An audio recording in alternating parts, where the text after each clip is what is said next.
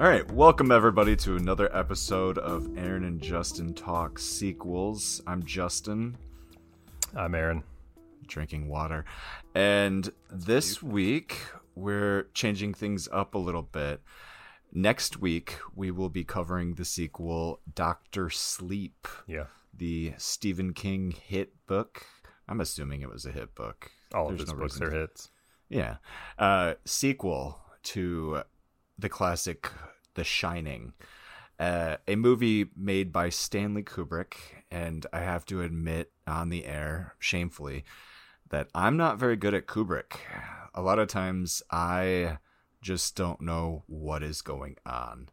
But you certainly pretended like you did back in the 90s when we were all young and supposed to really like Kubrick. Yeah, you're supposed to like Kubrick, so you watch his movies and you say they're great. And that has left a big hole. And Aaron actually likes Kubrick. I do. A little. I actually really love Kubrick, but not every one of his films. So I'm not a total obsessive. Kubi? What do you think his fans are called? Kubiak? Kubiaks? No idea.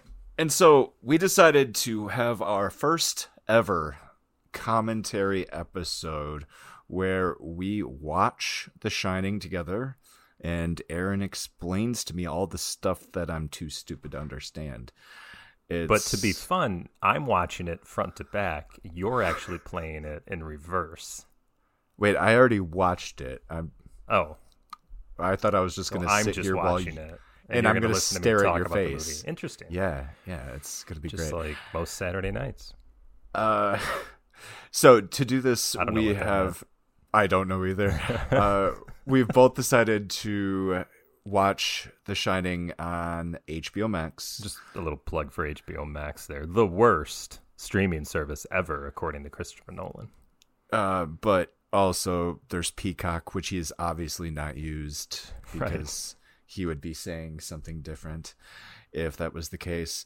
So we will at some point be counting down 3, 2, 1 to sync up with you guys at home.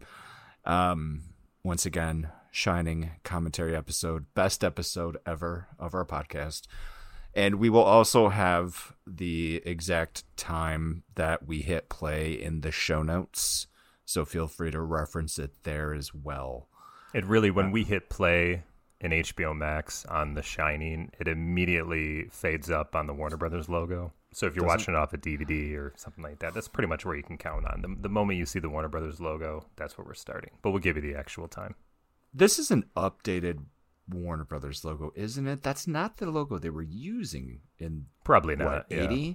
This would be the most recent streaming version logo that's probably on all of their movies. I was really excited to see that old school symbol that they've started having pop up here and there more. I feel like it's showing up in cartoons lately. Yeah, I have a number of Warner Brothers movies, and I remember from watching them on VHS, they would have Bugs Bunny on them sometimes, and he'd be like eating a carrot hanging on the Warner Brothers logo, and then you'd watch Batman Returns. It was really weird. Yeah, that is very weird. But before we hit play, a couple of important questions. Tying into our side podcast, the Falcon and Winter Soldier presents Aaron and Justin Talk. Where are you at with the show? Yeah, it's still a working title. I did not watch Fridays. Oh my God. I know. We're one behind. My wife had food poisoning. Not to get too personal, but I mean, we only could make it through one, and then she was like, I'm not feeling well. And I'm like, do you want to watch the other one just to take your mind off it? No, it didn't work. So didn't work. Haven't seen the latest. You know, it probably would work better if you quit trying to poison your wife with food. Well, it'll work someday. Until then, this one was... What happened in this one?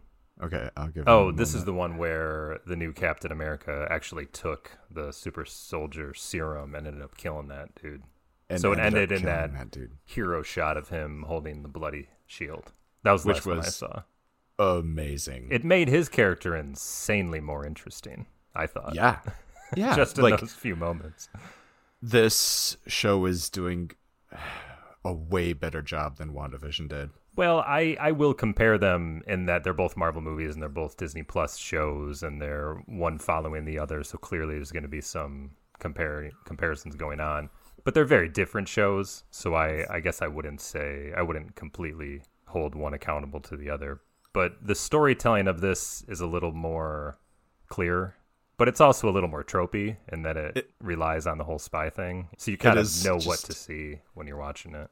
Yeah, it's a little more functional with its story, or basic with its storytelling. But by being so basic, they were able to really play on those themes that are really, really popping out. And I love it. And I'm excited for you to see the next episode. Sure.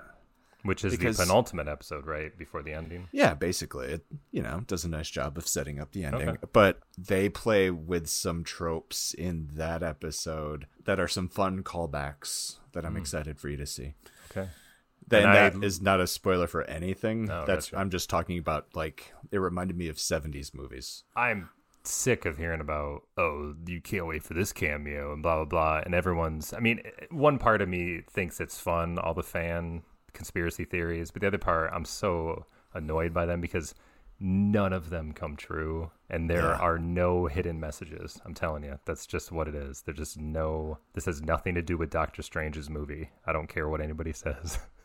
Yeah, I'm with you now. In the heat of WandaVision, I was thinking that Marvel was playing some grand game, but they weren't. They very well could have been. And so that's why I was with it for a couple episodes. But then I think by the fourth or fifth, it dawned on me that, no, this is just a show.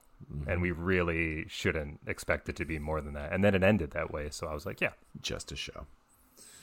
But I like Anthony Mackie a lot, and I like the Falcon. I've always been a Falcon fan because of him and Captain America. Yeah. But I'm not a big Winter Soldier Bucky Barnes fan. He's okay, but he's kind of dead weight. He's just okay. Like a missing arm. He's just dead weight. Russo brothers, people can disparage Marvel movies all they want, but we have seen so many interesting directors that we probably would have never heard from if they hadn't started at Marvel, and I love it. I love the work the Russo brothers did making the Falcon the character that he is. It's crazy. Yeah, I agree with it. But I would like to see a real bird as Red Wing. That's just me. He's supposed to have a psychic link with his real bird. I understand. Yeah. How are they going to do that in a TV show? They probably can't, but it would be fun. They probably could. It just would be cheesy. Very cheesy. Yeah. All right, man. What do you say? Should we jump on to The Shining? All right. I'm going to say 3, 2, 1, and then go. Yeah, after we hit play on go. Yeah. All right, here we go. Ladies and gentlemen, 3, 2, 1, go. All right. All right. Rated R for violence. What second are you on right now? 7. I am 7, 8, 9, 10, 11, 12. Yeah. That's pretty good. There you go. Yeah. We're good. Perfect. All right, so we got a beautiful landscape. We're moving. Yeah. I didn't know Colorado at first. Yeah, I believe. This is before we had drones, ladies and gentlemen. So this is all helicopter stuff. Maybe plane. How do you think they got the helicopter noise out of there? That's crazy.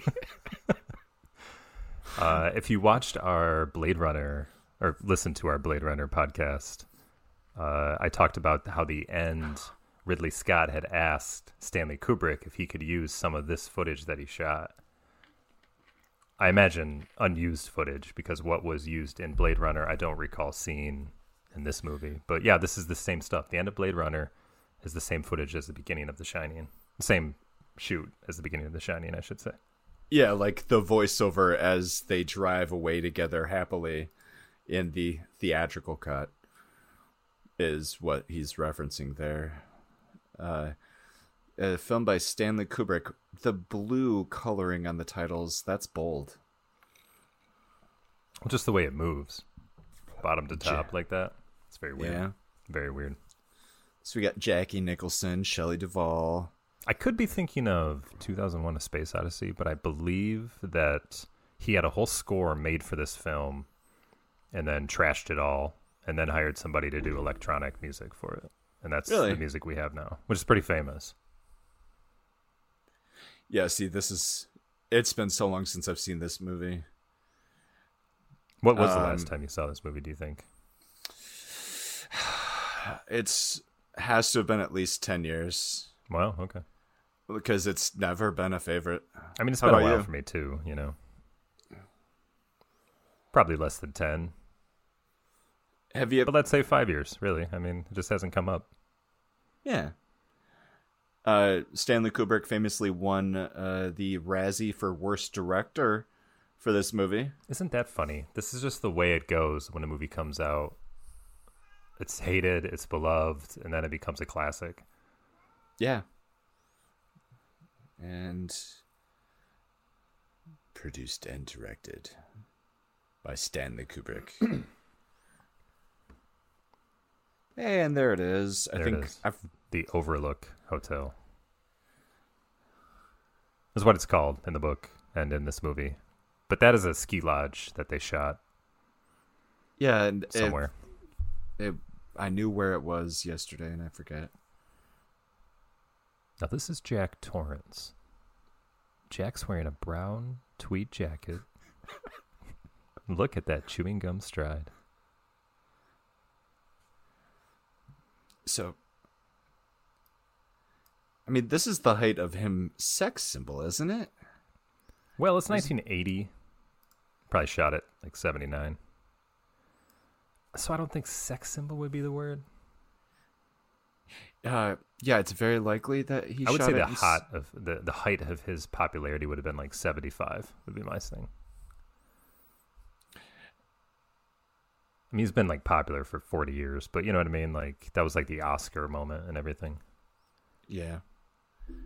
The set design here is insane. It makes me think of My Guy. Wes Anderson. Yeah.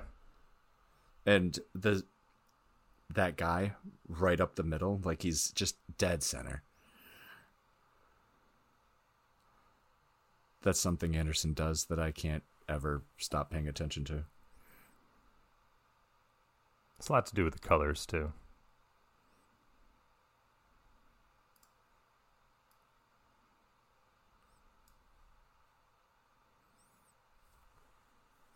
Now, this is the kid that played Anakin?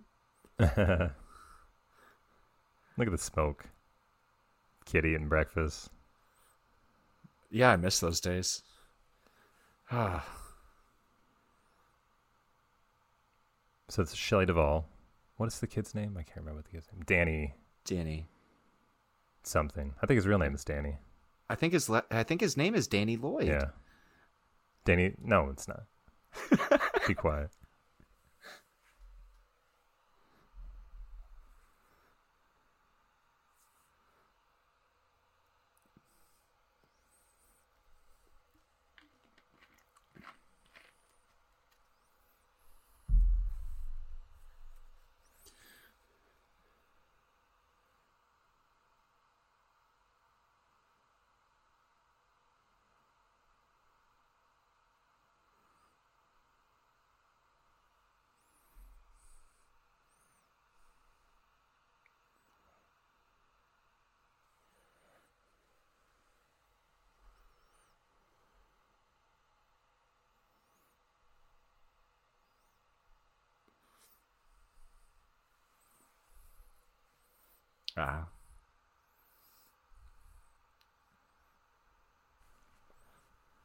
So the interesting thing about that is that they left the Overlook Hotel to introduce you to Jack's wife and son. Why did he do that? Isn't that weird? It's just like it was a little dissolve, and then you see where at like a hotel they're staying at.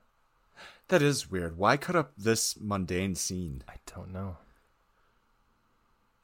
And that's something that, you know, I love the whole of The Shining, but things like this you absolutely forget about because the movie is so wild. Beyond these long, drawn out, nothing scenes, but this guy talking to Jack about what he can expect from being the caretaker here is so boring. Yeah. But he just sticks with it, you know? Did Kubrick edit his own movies?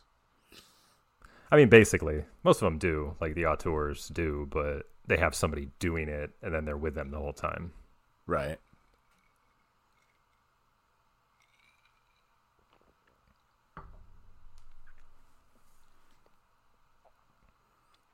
So Jack's a writer. He wants a place to write. They close this up in the winter, this hotel, because it's not feasible to have snow sports for them. They say it's too much work to plow the roads in order to have guests and everybody come up there. So they need somebody to watch, run the water, make sure the pipes don't freeze, things like that. Which, it also has a caretaker, doesn't it? Or is that the job he's going to do? He's the caretaker, yeah. Scatman Carruthers? Yeah, he's like the maintenance guy that lives nearby. Mm. So he'll be there to help if need be, that kind of thing.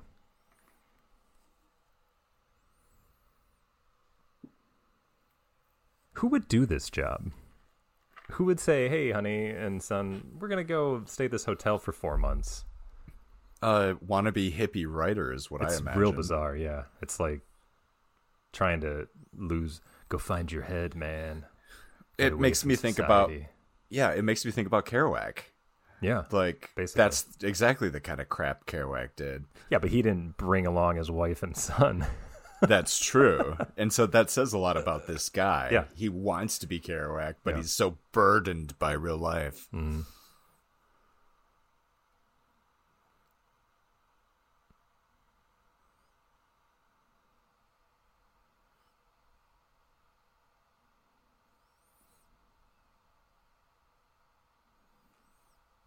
He wasn't a normal individual. No.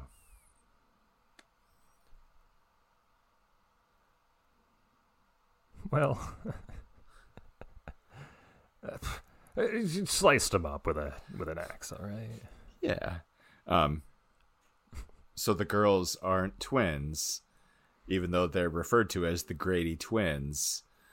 Why aren't they twins? Because he just said he had 2 girls, 1 8, 1 10. Oh, yeah, right. But they do look alike, so. Yeah. Yeah.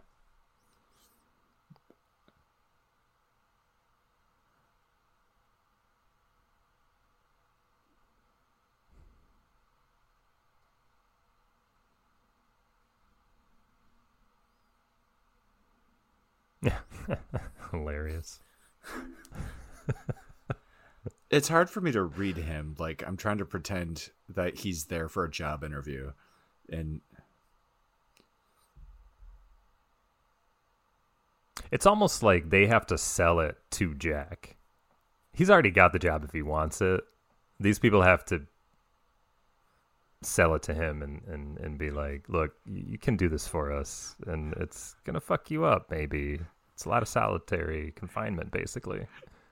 And giving him like all the legal disclaimers. The last caretaker did kill himself and his family. I have to tell Please you this sign here. By law. Yes. Right. It's just like the lead in the paint. Yeah, exactly. So no problem. Yeah. Yes, Anakin. Yes, Anakin, I do.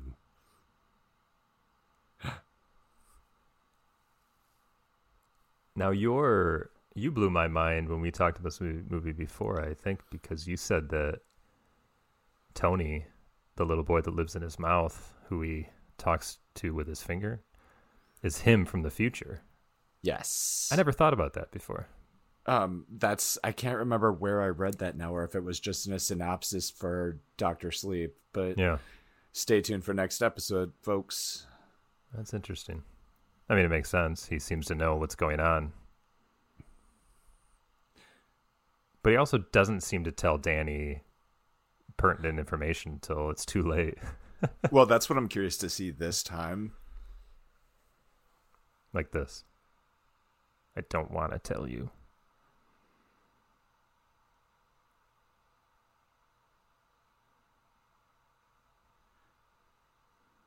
Oh, shit. He's like, all right, you want to see it? Here you go. Yeah. This is the amazing cranberry juice in the elevator scene. which is just... I don't think it was made of cranberry juice, but it looks like it. It's so pretty. Ah. Oh, you know what? They don't look like twins. They don't. One does look a little taller. They just wear the same outfit. Yeah, that's what does it. See, that makes so much more sense now. Mm-hmm.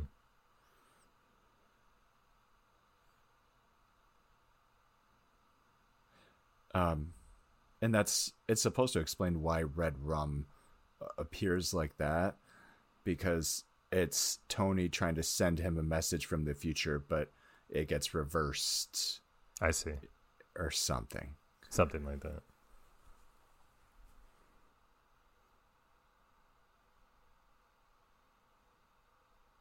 You never read the book.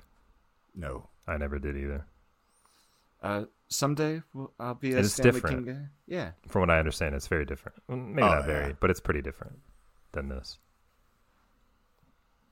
But that's Kubrick used it as a guide to the film he wanted to make. But he did what he wanted to do every day of that shoot. Let's change this around. Let's do this instead. Oh, that was great, Jack. Let's have you say that. It doesn't really end up fitting the book at all. He just wanted to make his film, and he used that as a basis to do it. Yeah. Much to the dismay of everyone. 59 weeks, I think, is how long this shoot took. Yeah. This was one of the only Kubrick films that actually has a making of documentary to it, because his daughter, Vivian, I think is his daughter, Vivian Kubrick, he allowed her to shoot it. So it's really fun if you ever see it. I think it's on the DVD is how I saw it. But it's just Jack Nicholson hanging out and Shelley Duvall getting yelled at by Kubrick. And I was gonna say, it's really interesting.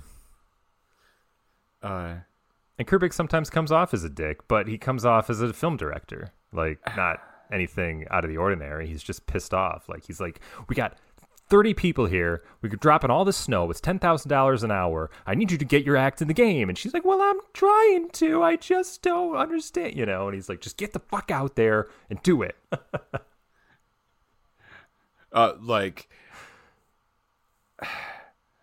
And she still says later on that she loved Kubrick and respected the hell out of him.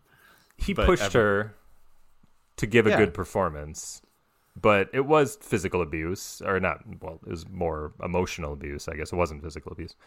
Emotional abuse and verbal abuse. And she doesn't have fond memories of it, but she respects the fact that he was a filmmaker, and that's what you did back in the day. I was reading about it, to stay in character, she rented an apartment for that year, not far from the studio, and she lived there on her own. She was very into the isolation aspect of her character. Yeah, I didn't know she was such a method actor.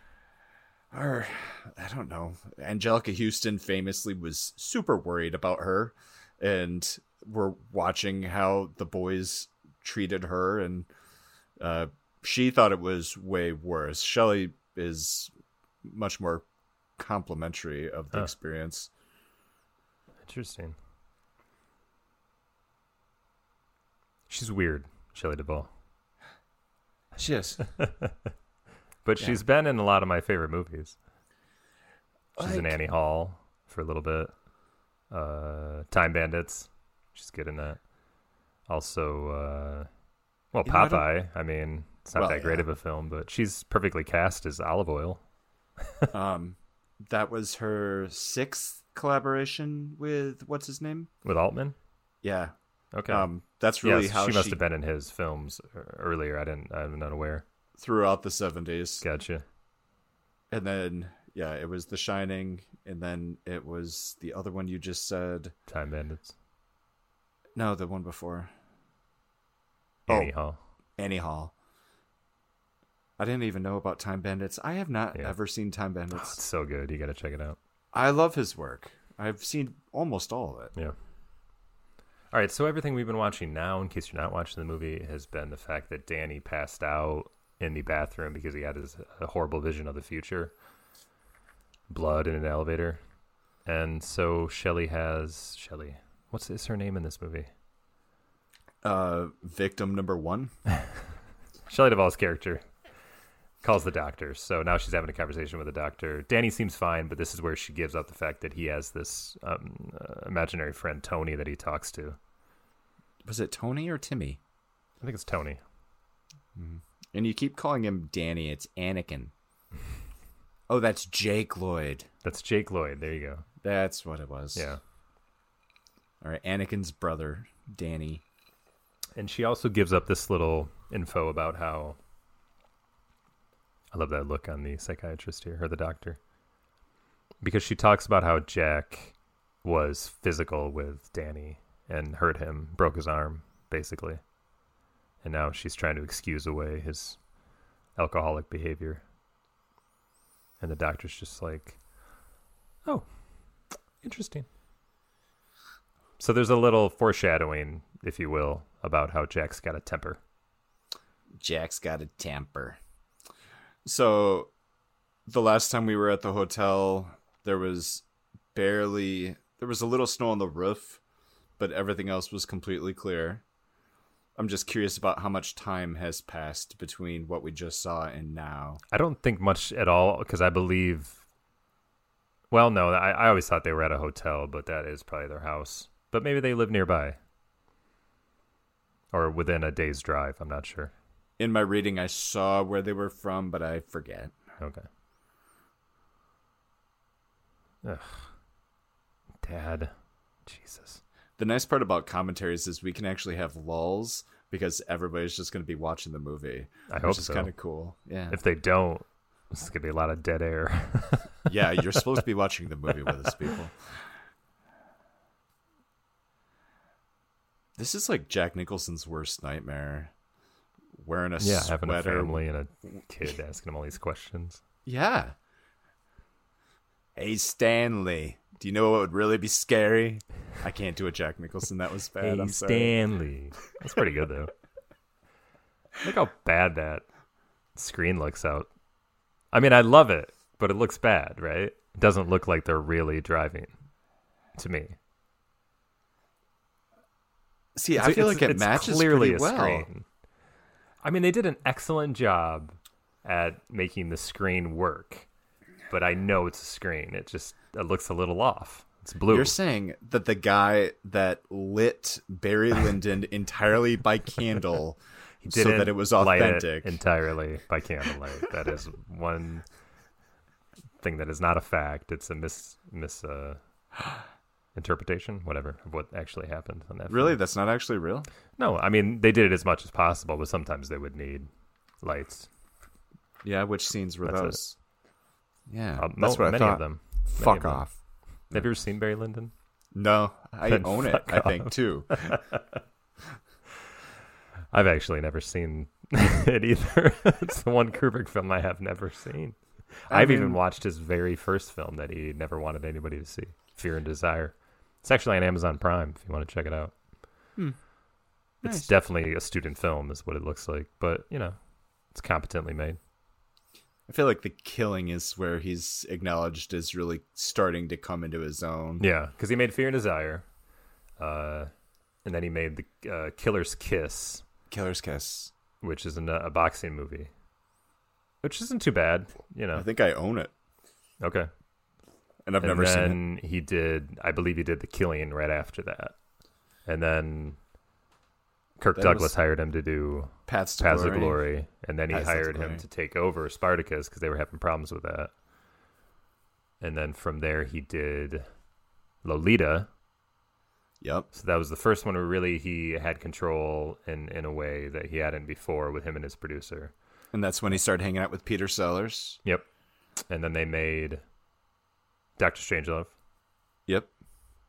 And then from Dr. Strangelove, he took a good many-year break to do research and help Arthur C. Clarke write 2001: A Space Odyssey the same time he was making the film. And then Clockwork Orange. And then Barry Lyndon, Shining, Full Metal Jacket, Eyes Wide Shut. Dead. He was so funny to start his career. He got so, whatever you call this, abstract or... Yeah. And it's just interesting. Power Zoom. Sorry. It was cool. Oh, there they are. Yeah, they're not twins, but they're dressed alike. Of course, you can call them the twins. I wouldn't mind that. Okay, so these are ghosts, right? Yes. Oh, and he can see ghosts. I'm going to tell you what I think they are, because I don't want to keep saying, I think so. Maybe. Okay. I'm just going to say, yeah, those are ghosts. Well, yeah. And they're there, I believe. Oh, shit, I just did it. They're there to warn him. But they're not very adamant about it. That's the only problem. So it's like, our dad killed us. Your dad's going to kill you. Yeah, your dad's going to lose his mind. Because this hotel is evil.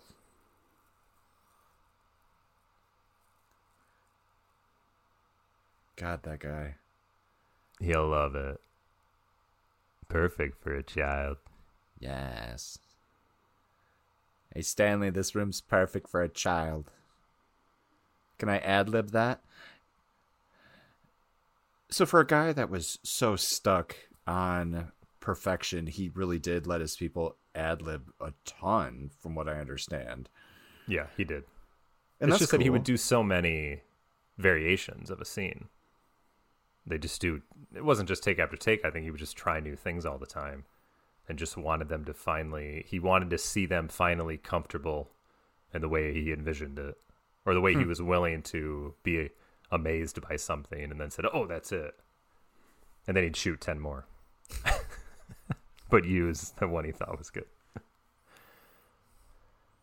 So it's still very green. Mm-hmm. You know, and this was the first film he used a Steadicam on, which was fairly new. It had only been used maybe in a couple films before this. So I think he was enamored with that as well. So he was willing to let like a lot more movement into the movie and just see where it went. So it has a little bit of a documentary feel to it almost.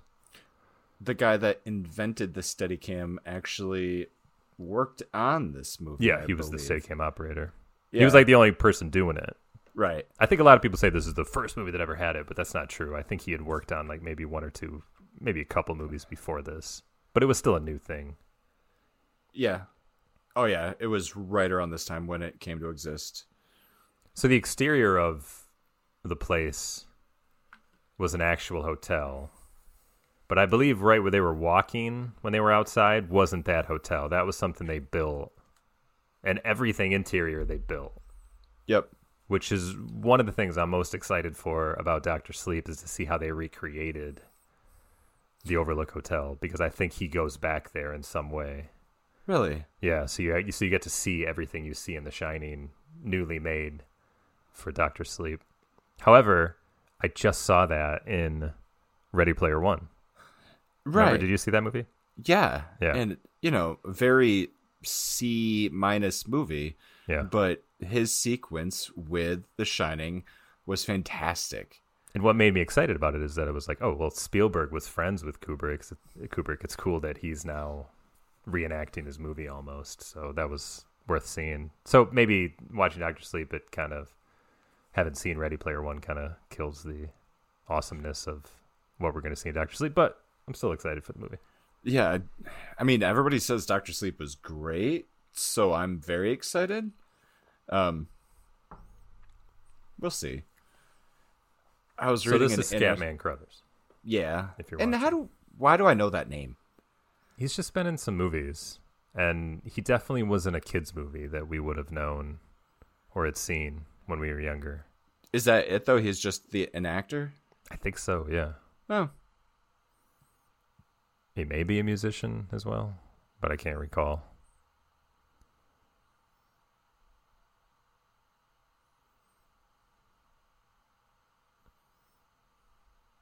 So the first half hour of the movie is just everybody explaining where everything is, what you got to do. Here's the food. Here's the freezer.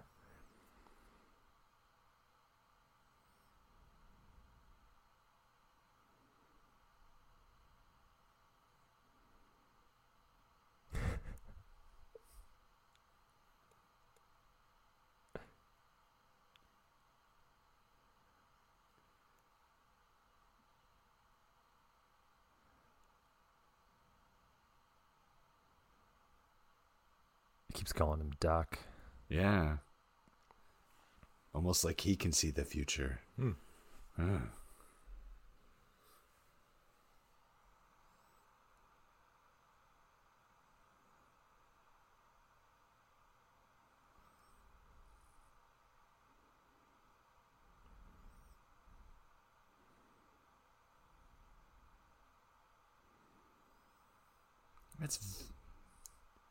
That's very confrontational of her. Why are you calling my kid Doc? How did you know that? How do you know us, sir? Curious. That's all. Do you know of the conspiracy theories that have come up around The Shining? No. Okay. I know that Kubrick's got some conspiracy theories. Well, there's a lot that goes along with this, and that this film means a lot of different things. What the hell? Okay. I was wondering why the noise was queued up so high. You just wait. Like that Calumet baking powder with the Indian on it.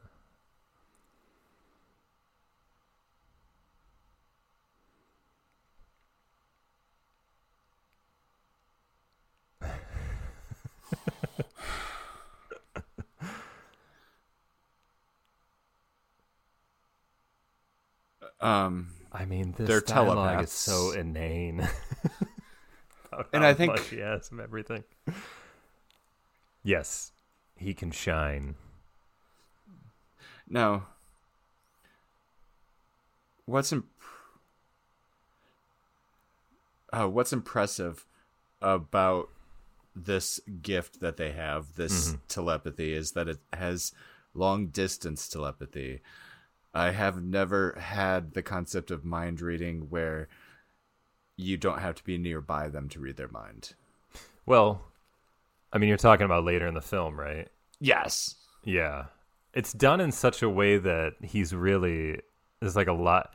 It's like Danny's in such a stressful situation that it transcends anything he ever knew about Shining.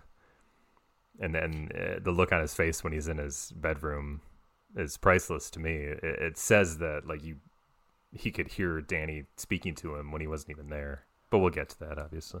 So it's like the Force, is what you're saying. Yeah, in a way. This is just a Star Wars ripoff. Great. Well, you can blame Stephen King for that, then. God, Stephen King, you're the worst.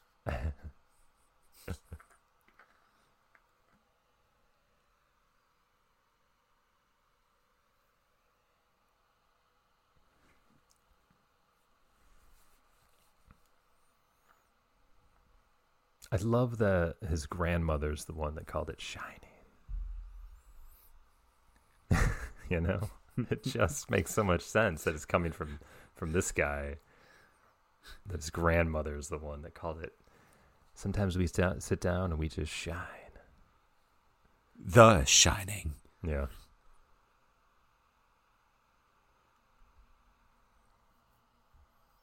But this is one of those things that you don't need to explain.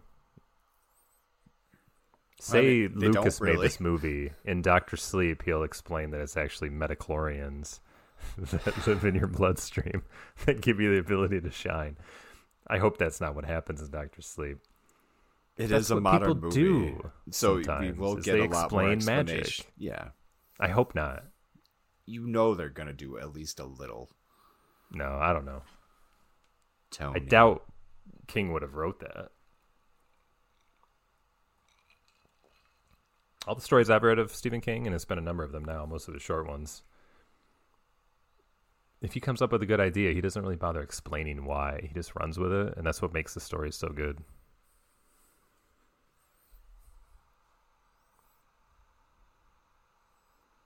Oh, I just nodded. This is an audio. Yes, I agree. We can see each other, though. We are in the same room, as we always are in our compound where we record this. 16 feet under the ground, ladies and gentlemen. I think it's been 242. I think it's been those many days since we've ventured out. I've grown so weary of your touch. Of course, we are together in a compound underground, but there is a glass shield in front of us, just to let you know. We have to be safe. Yeah. I have the bigger part of the room. But I got here first. That's how it works. And I really appreciate you inviting me in. I would never have survived. No problem. Where would we be without streaming? I tell you. Could you imagine if we had this pandemic back in like the year 2000? And then we saw like a weird blockbuster boom, and all the reporting would be how video stores are booming and everything's going really well. I would guess that video stores would have been like food trucks. They would have like packed up and they would have drove to places. You could order a movie in. That's how it would have worked. It would have revolutionized video stores. This had just happened back in 2000. You're describing Netflix. Yeah, but before Netflix, and Blockbuster would have been the one to lead the way. But they tried that after Netflix. Did you ever do those? No. Or like I did Redbox. DVDs by mail? No, I mean, but that's how Netflix became popular. Everybody was doing it. Yeah, I was totally doing it. Blockbuster did really? it too. I never did it. And they totally failed. Well, it's kind of like that whole Blu-ray and HD fight, beta, VHS. There's always two that are going at it. Two are perfectly acceptable, but for whatever reason, one just grabs the hold better. Yeah. That's weird. Oh, hey, we're watching a movie. What's going on? They're talking. There's so much talking. Are they still just talking about how they're both telepaths and cool? Well, and Danny's telling him that Tony tells him bad things, worrying, scary things.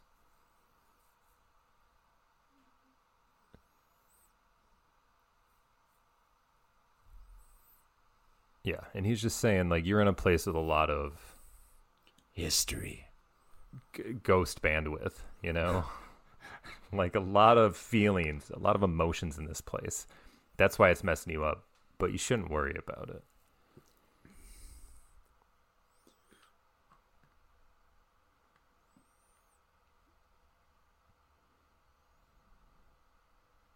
There ain't nothing. Oh, I was going to talk about the conspiracy theories. I can't remember them all, but there's a great documentary called Room 237. Have you seen it? Yeah. So, you know, one is that this is his movie. This is the way Kubrick is admitting that he faked the moon landing, because the kid wears an Apollo 11 sweater at some point in this movie, and various other things, and like it's his commentary on the way Americans treated Native Americans,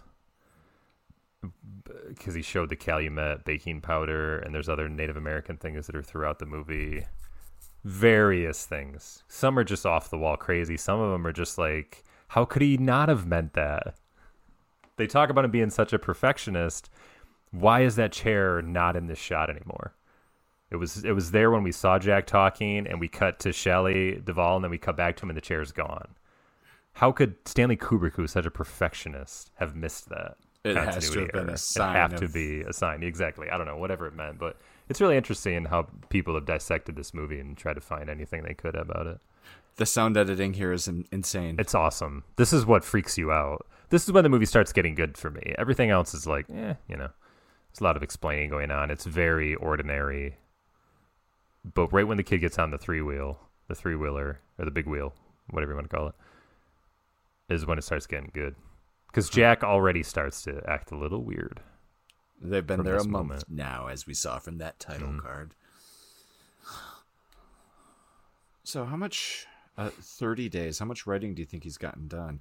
Oh, wait, he's sleeping in all morning. Yeah. Yeah, that's cool. Well, writers, this pandemic is the exact proof. Every creative person, and I speak as one, always says, if I could just work from home, if I could just have all this time to do things, I would get so much more done. That's not true. Everybody still finds ways to procrastinate. Yep, we are just who we are. You're taking a drink at the same time as Jack Nicholson. Yeah. So he hasn't done shit in a month. I'm surprised he's just thinking about it. He's thinking it out. He doesn't know what to write yet.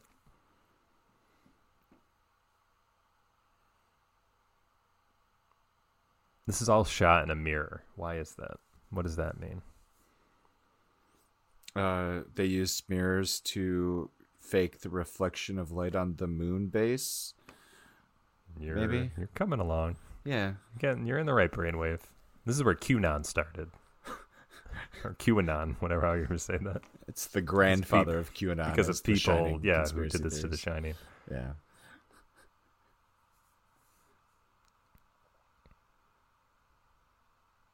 You gonna give him a fork for those eggs? And they got out of the mirror? Yeah. It's disorienting, and I think that might be the purpose. So you switch sides. Messes with your brain. Which is like a cardinal rule that you're not supposed to break in film making, isn't it? It is, but it's there to be broken. You know, if you're a master of the form, art, the craft. Of the art, yeah. And why I think the movie starts getting good is that it fills you with dread the way the big wheel sounds on the ground, and then when it hits the carpet, and then the way he throws this ball. There's not even any music in these scenes. But it just feels weird.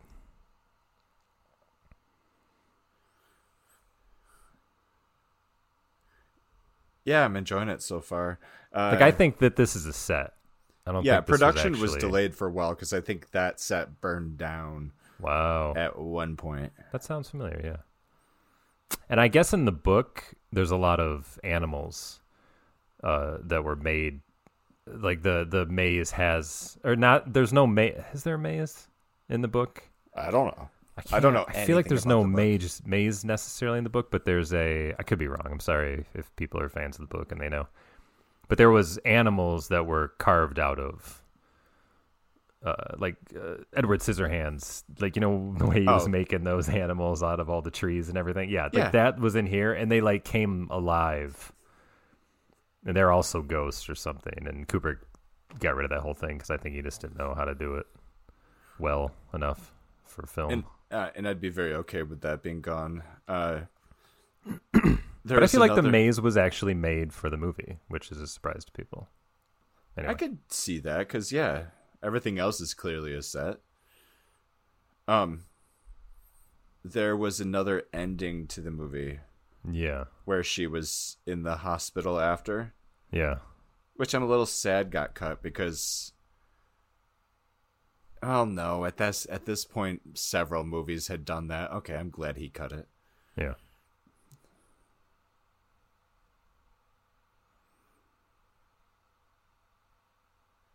This is a great shot coming up, of course. Yeah. It's obvious, though, if you have a thing of the maze, you should shoot it like he's watching them from a godlike perspective. It's trippy. It's great. It's great.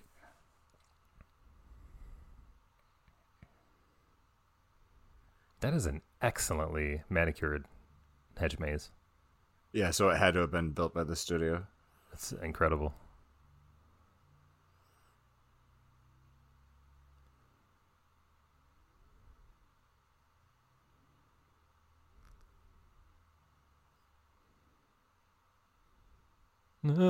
Tuesdays are the worst. Why was that so stressful? I don't know. Oh man, you're not gonna eat all that fruit. There's a lot of fruit. It's just they only shop at Costco at hotels. So, well, you want a little fruit cup? Here you go. I'm gonna grab a drink. I'll be right back. All right, here's 10 pounds of fruit.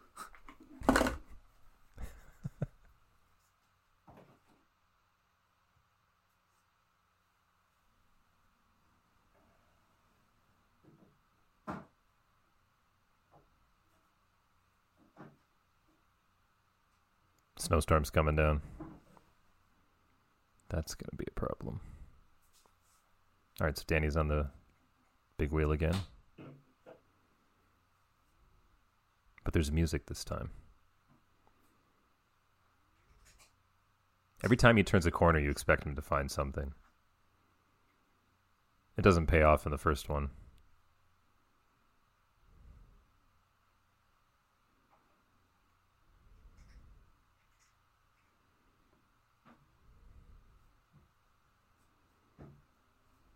$237.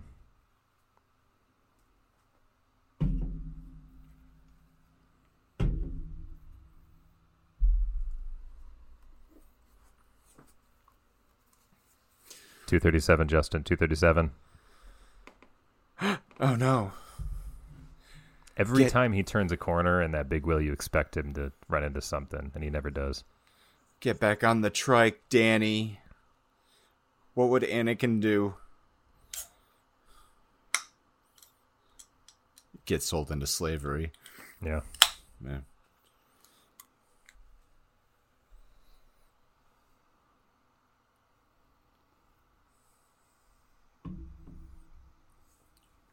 Oh, it's locked.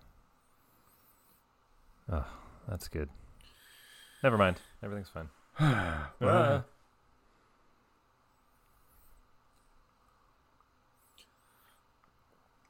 So he sensed them when he touched that door? I like how he starts the wheel like he's got to crank it. Did you see that? I get myself going. He's probably a couple chapters in. Yeah. Right? It's been a month and a Tuesday. He's probably got something down. Hey, Stanley. I actually took typing lessons so this would look real. What do you think? I can't. Yeah. I'm going to have a good It sounds like he's using every finger, which is a real skill with a typewriter like that. Because you got to really hit those keys. I've always been a one on a typewriter, finger, yeah. You had to totally. have really strong. They had man fingers back then. Yeah, they were manlier than we are now. What that? I thought she was dressed up, but nope. She's just wearing pajamas. And rain boots? Okay, there's that chair behind him. Check that out. Okay, against that wall. Watch.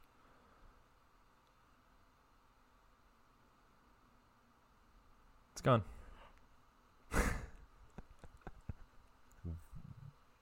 What?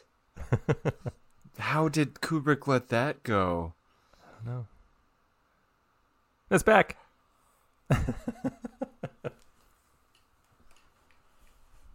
Wow. I feel special. I would have never seen that.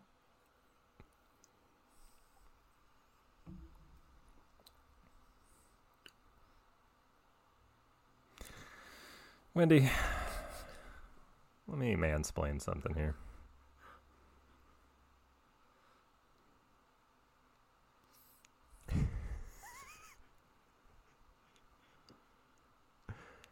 This is the exact conversation I had with my son this morning.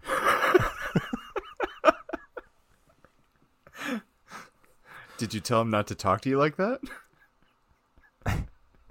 He told me not to talk to him like that.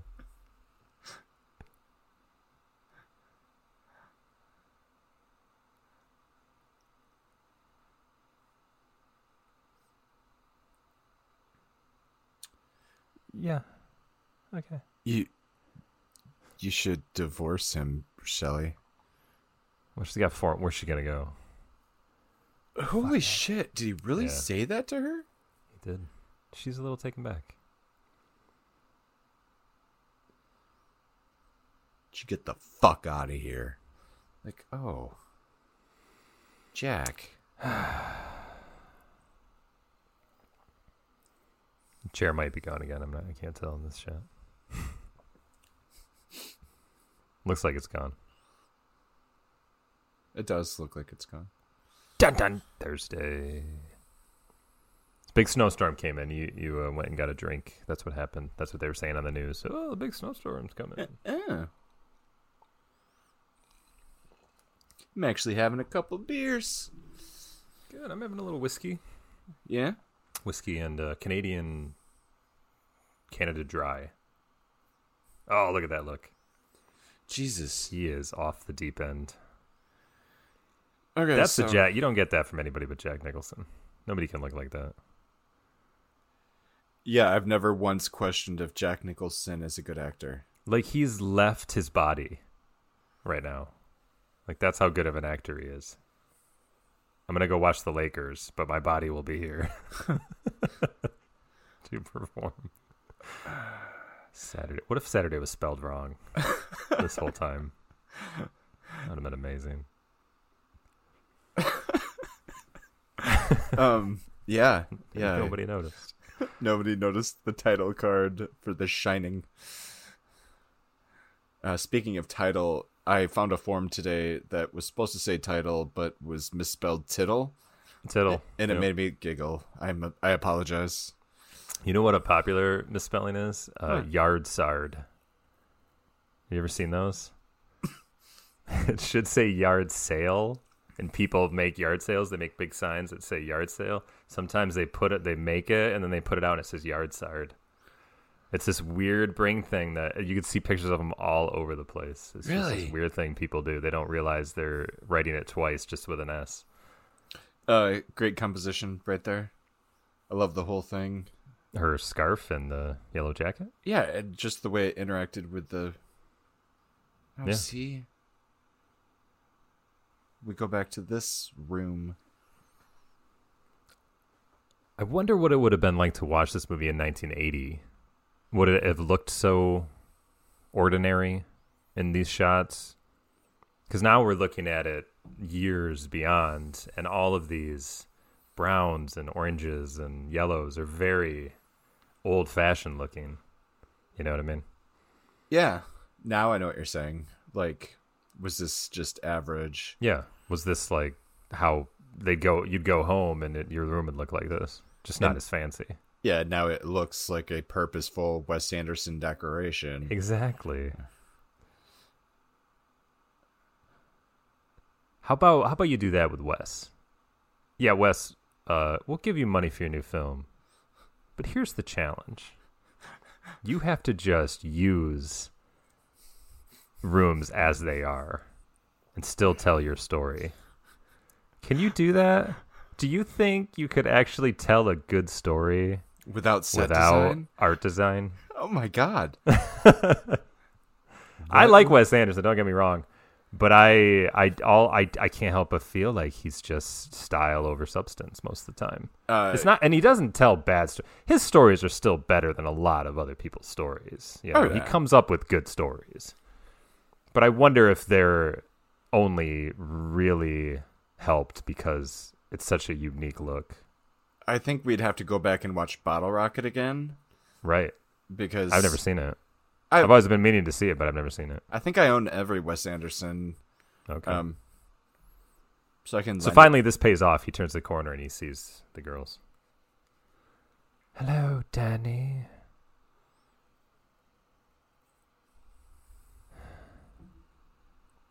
Don't go play with him.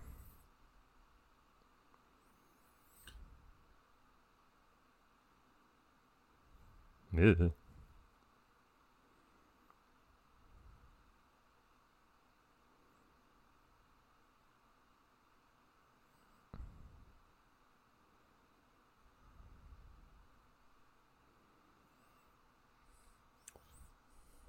I still say they're trying to warn him, not entice him. It's just the way they are. So is that it makes it feel like they want him to die. But I don't think that's how they are. I think they want to warn him, and this is the only way they know how. Yeah, and I haven't seen anything that suggests otherwise yet. Well, it's just because they were saying, come play with us. It's a little more freaky, like we're trying to kill you or something.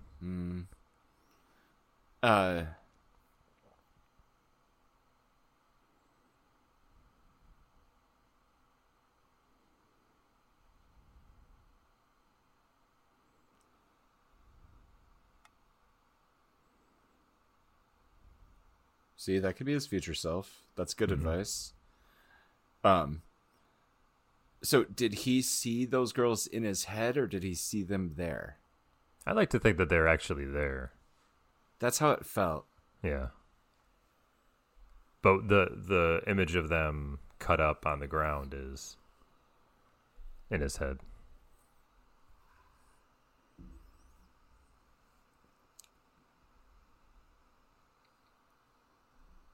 Could you watch a TV in this situation? Like in this bigger room? Yeah. I could. Like, it just feels very not comfortable. Sit on the floor like Danny. Yeah, maybe.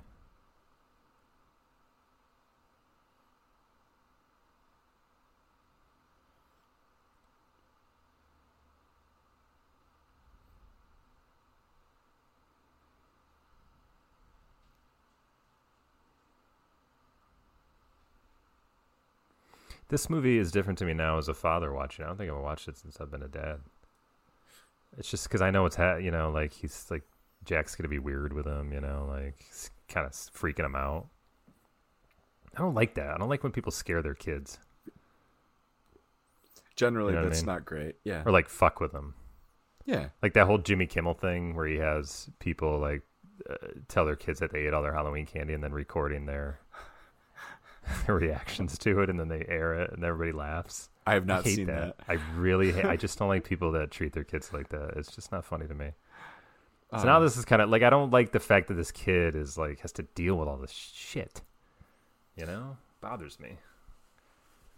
And what was the story with this kid? He wasn't aware. Is this the movie where he didn't actually know what was going on, and they kept they kept all the opposite stuff away from him? Yeah, I think so. He was definitely treated well on set. Yeah. Like he had Leon Vitali, who was like Kubrick's one of his number one guys, his assistants. He became like his father figure on set, so he was with him all the time. Leon was an actor who was in Barry Lyndon. He played a role in Barry Lyndon, and when he saw Kubrick working, he just said, like, I don't even want to be an actor anymore. I just want to work with him. He's the best thing that's ever happened in movies, and I just want to be around him. And then he did. He just became his like assistant. He just did everything for him until the end of his life. And this was what started with The Shining, and he was kind of Danny Lloyd's caretaker, basically. Anakin's brother. That is funny. I was like, yeah, he's a kid. You're just making this whole joke about how he's just like young Anakin, but no, that you're right. This guy's name is Danny Lloyd, and the other kid is Jake Lloyd. Which I could not remember until this movie. Fun fact. All of Stanley Kubrick's wives were at least 20 years younger than him. All of them. Well, he only had like 2 wives. 3, right? I believe. Really? Yeah. Most of them were about 25. That is not true. He is not... He was a kid when he was married to his first wife. They were around the same age. That's... hey, I'm just going off of the Wikipedia. And then he married Christiana. She might have been younger, but he was married to her from like the 1960s on up. I'm looking it up. Because she was the young girl in Paths of Glory who sings the song at the end of the movie. Was his future wife. I don't care about anything that you have to say.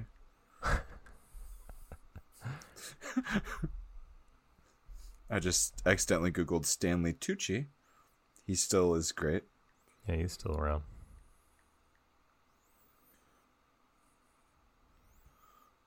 All right. Spouse. Christiane Kubrick. Mm-hmm.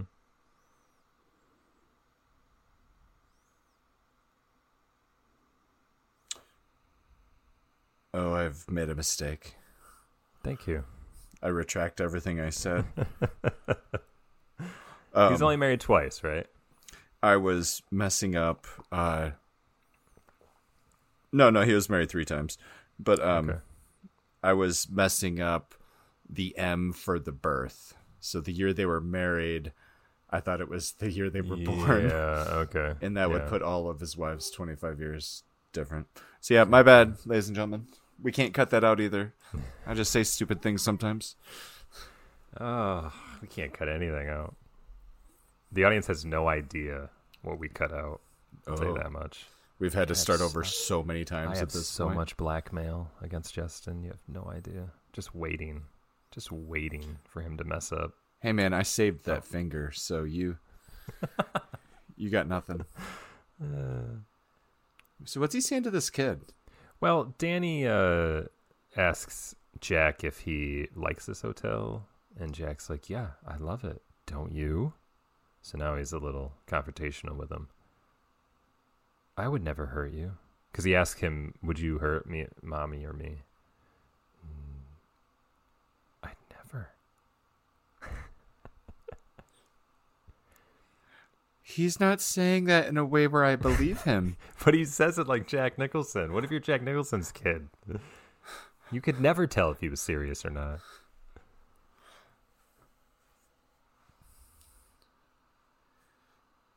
All right, and there's something about this floor, which is another conspiracy theory, but I don't recall what it is exactly. So he's wearing the Apollo 11 sweater. Why would he wear an Apollo 11 sweater? Because if not for the fact. So see how this is right here, where the floor, the design. Yeah. And then it changes. He's now reversed. Because there was an opening in front of him. He's actually turned around now. You're kidding. No. That's another thing. Like, if Kubrick was such a perfectionist, why did he do that? Have people really analyzed this movie that much? Absolutely. He's wearing the Apollo 11. And Kubrick swears that, he never heard those rumors that he did the moon landing. I mean, this was filmed in 79 or 78 or whatever. Yeah. What year was it supposed to take place? Oh, I think modern day for sure. I mean, they were driving a modern car.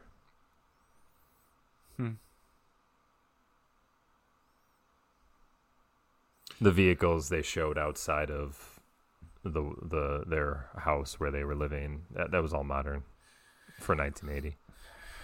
So the room's open now. The key's in there. Room 237? Yep. He's going into 237. Dissolve. It dissolved away too. So she threw on her overalls, do a little work. Got to check the numbers on the voltage. Yep. To me, this feels like he was like, Shelley, just go in there and pretend to do something. Because whatever she's doing, I'm sure has nothing of importance. Like her hitting that button. Like, what is that doing? Oh yeah. What are you gonna write down? How did she just hear the boy though? She heard a scream. No. She doesn't hear the boy. She hears Jack. Oh. He's barking.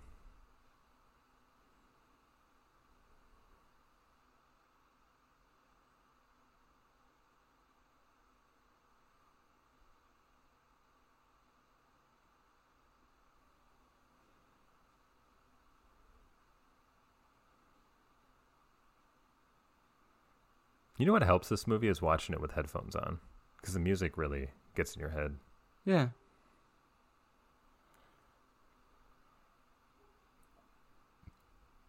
That was such a long shot. Mm-hmm. It's amazing they built the set that it could be runnable. Like they built it where it actually would be in real life, so she could run from the kitchen to this area. Yeah, exactly. Isn't that nuts?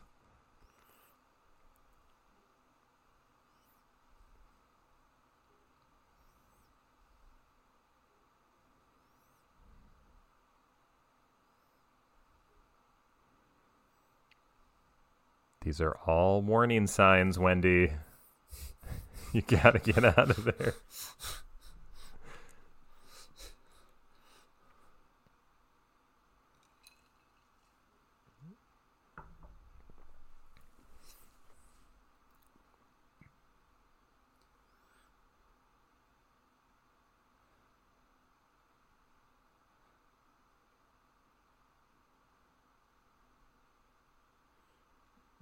What are you doing, Jake or Danny or whatever? What's gonna be wrong with the kid? What'd you do to the kid? Hey, Mom, something. Mom. Mommy, Dad touched me. I mean, she had told that story earlier about he got physical with the kid. What? Foreshadowing. Foreshadowing, yeah. What the hell? See, he's sucking his thumb and everything, man. Oh, snap. I don't like this. Sucking on his thumb? Yeah. So sad. Yeah. See, I mean, what conclusion is she going to come to? There's nobody else here. It's clearly you, Jack. Oh, that was a good one. Hey, Stanley, what if I mess up the kid? No, he's at the Lakers game again. That's how he's able to do that. He literally leaves his body.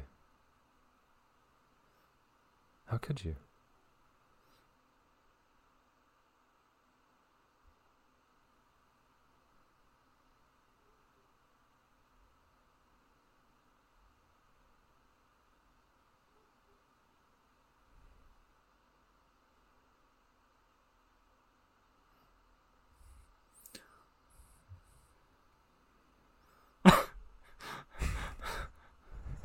Of course, you wait till she leaves. No, I didn't do it. Ah, you didn't hear me. Damn it.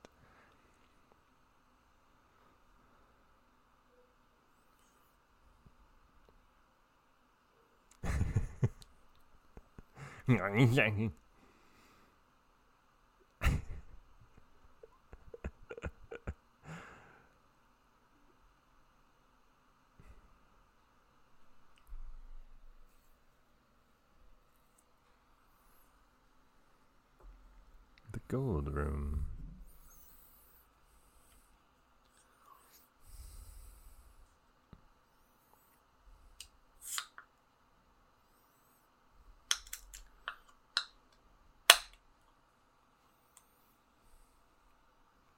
We're silent because this music is screaming in our ears like something's going to happen.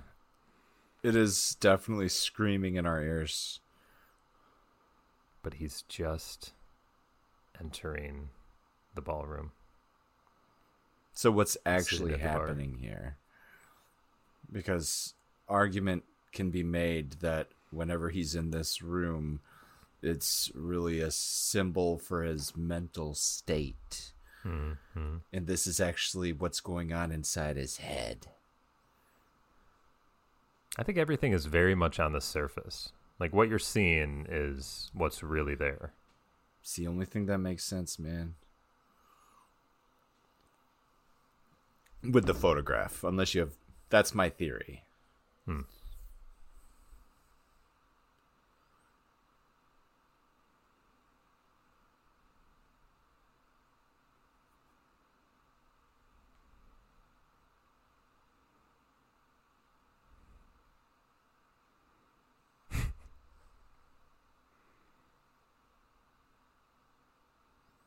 Well, there's Lloyd. And he knows his name. Now, just so that we're on the same page, that's the previous caretaker. No, that is not Grady. Grady is the previous caretaker. That's just the bartender. Where is he in this? We haven't met him yet. But we're gonna, right? Maybe. I swear to God. Yes, we are.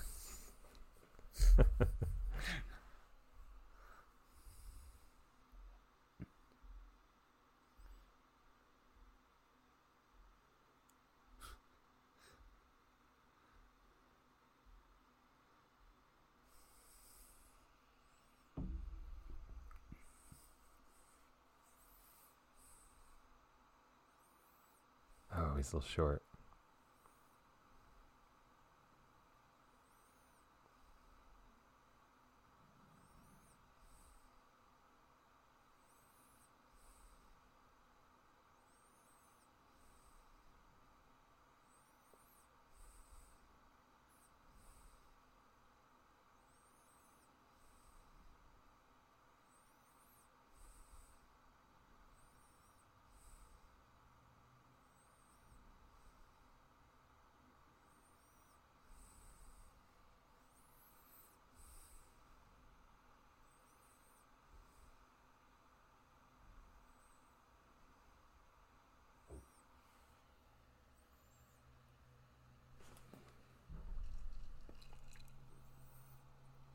You keep drinking at the same time as him.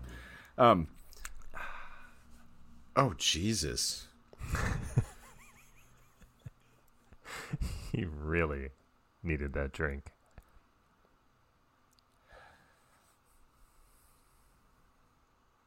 So we're watching him relapse because he thinks he beat up his kid. He's more pissed off at Wednesday. I could see that because he's a piece of shit. Sperm bank.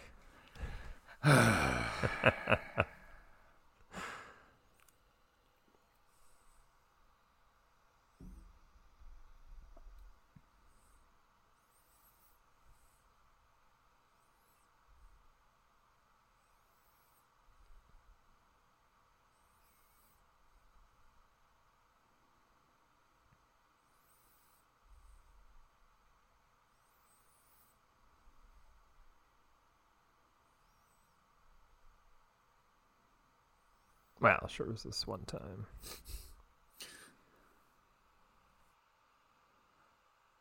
So yeah, he is just mad.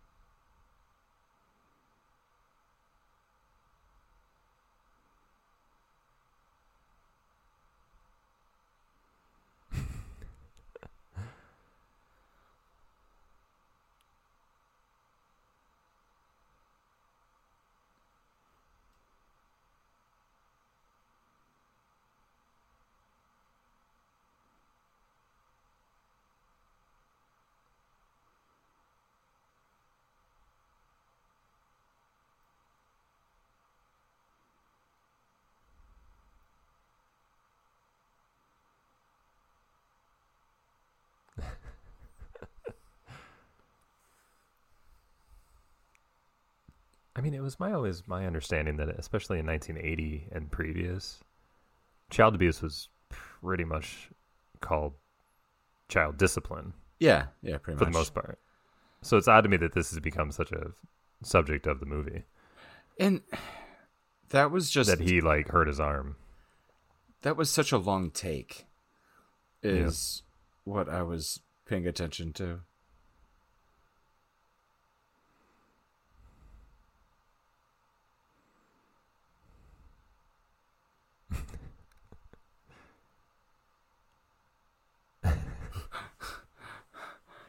You're the one sitting at a bar with no bartender or any alcohol.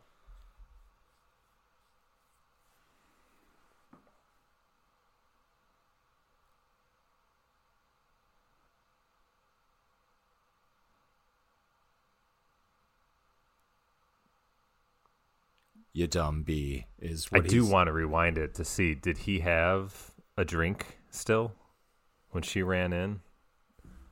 Ah, shit, I don't know. I didn't see. Because he looks drunk now. He looks a little inebriated.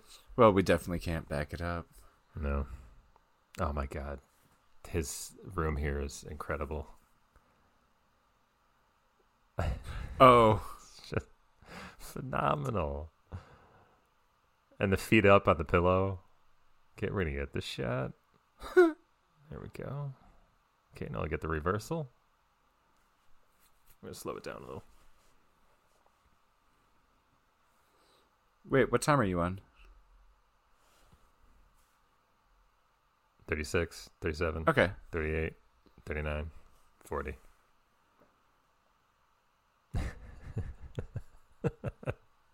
Wow, this... It's an amazing bedroom. So yeah, Wes Anderson has taken a lot of cues from this. Yeah, for sure. This is directly out of the Royal Tenenbaums. This is how Owen Wilson's home is decorated. Yeah, right. So I think his face here and his reaction is what sells the fact that it's so powerful to shine that he can read him over long distances.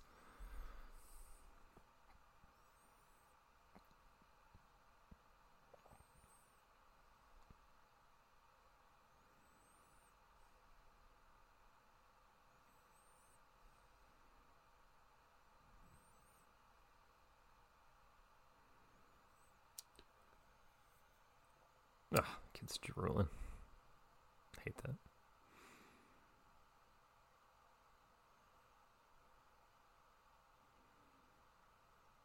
What are we seeing? This is room 237. That was Danny contacting Halloran. I can't remember his first name. I don't remember either. I'm very into this moment. That's where my focus is.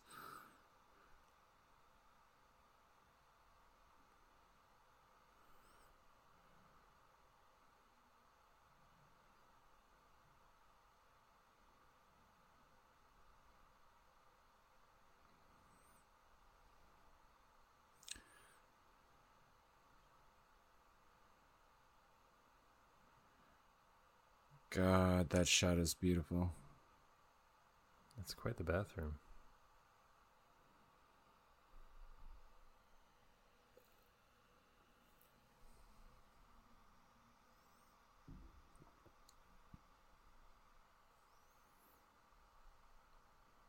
That ain't Wendy.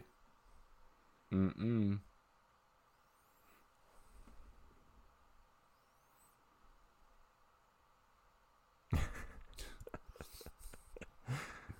Hey.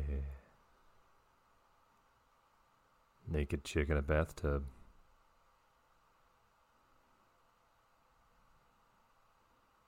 I don't know how common it was to see full frontal nudity in an American film back in 1980.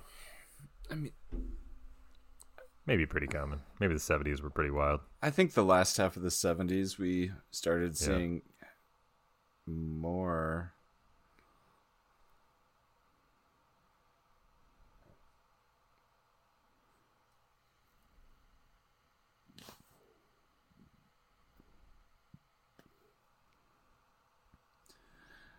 Wow.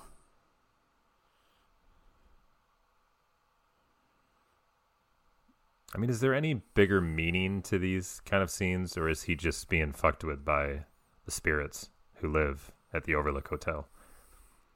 Yeah, I think this is just the spirits starting to turn him, just like they did with the last guy. Yeah.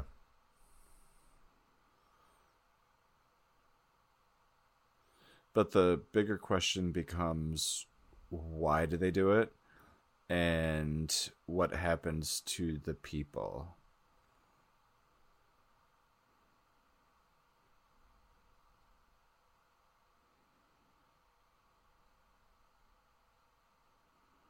This is so much nudity.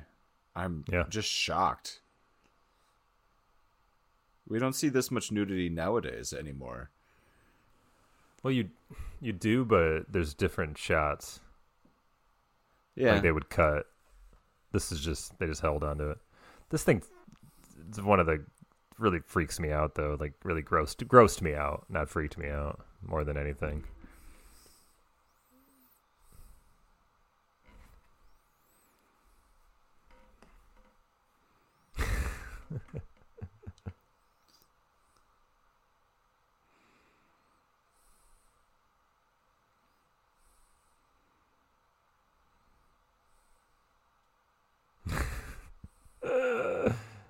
Gross.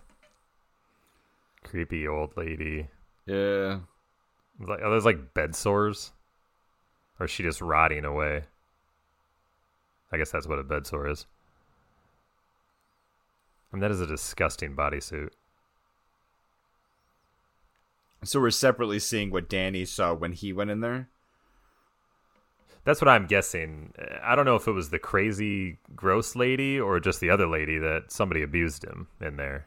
Some ghost got physical with him. I mean, they're one and the same, I guess. See, he's so thoughtful. He's on vacation.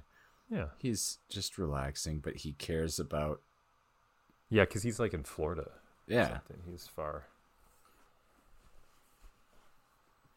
Maybe that's his home. Do you think he would rent a place with those beautiful African American ladies in the bedroom? Good point. Yeah, he might just live. Seems like that's very him. Yeah. Unless he just brings them with him anywhere he vacations. Which is a really funny thought. Yeah. Gotta have those. All I know is that it's definitely Florida.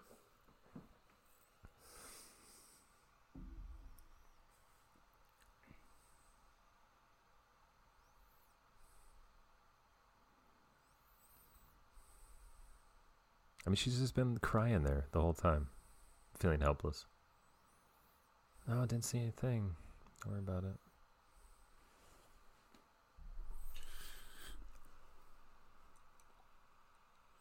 So is he just lying to her because he's a dick? Or is he gone now? Have the spirits taken him over? I feel like he's lying to her because he doesn't know how to explain what he's seen. But sometimes he is in his right mind still, even though he's slowly losing it. And this feels like he's in his right mind at the moment. But but he's helpless. He doesn't know how or why things are happening or even what to do about it. That's my take on it.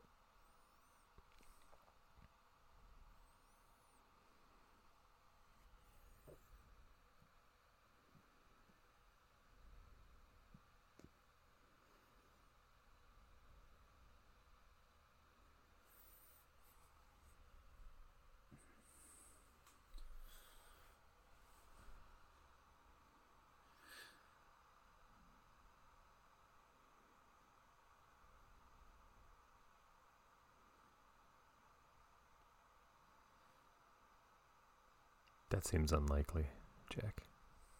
Yeah. I think the mom's got a pretty good handle on the fact that you're a lunatic.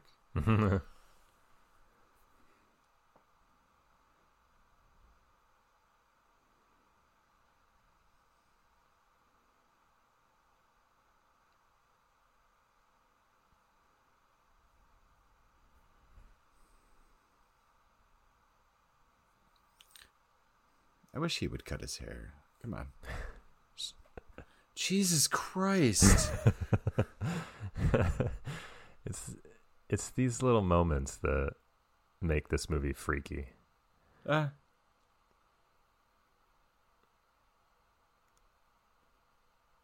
like this whole wide eye thing, that's kind of like what Jordan Peele does now in his horror movies. Like Get Out or Them. Or not Them. Us. You know what I mean? Yeah. All the artwork is always whatever lead character with their eyes super wide open. Yeah. But I always thought Danny did that in The Shining.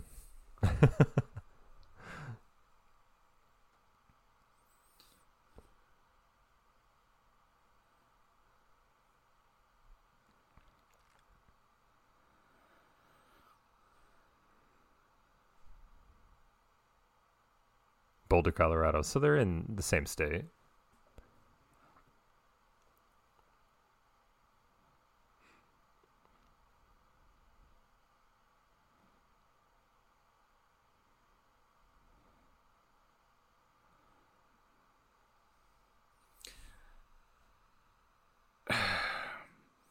How often do we... I swear he looked right at Stanley when he was walking out. It's like, you like that? Take! You son of a... Sorry, what were you going to say? How rare is it to have a movie like this where the lead actor, the biggest star of the movie, is the bad guy? True. And he relishes in it. Yeah, it's such an amazing role, but it really upends my expectations from what I think the movie's gonna do. Like, I don't remember him being this much of a dick. Yeah. He's not likable. There's nothing redeeming about him. He's not, but you want to see how far he'll go and where he's heading. Yeah, that's true. I do. Because he wouldn't just quit now. I'm sure it'll work out. I'm bored. It's a long, slow movie sometimes. You do want to stick with it because every 5 minutes or so you get something like this. Something odd. There's party favors everywhere. And this stuff feels like bathroom breaks, but it's okay. Dick Halloran. There you go.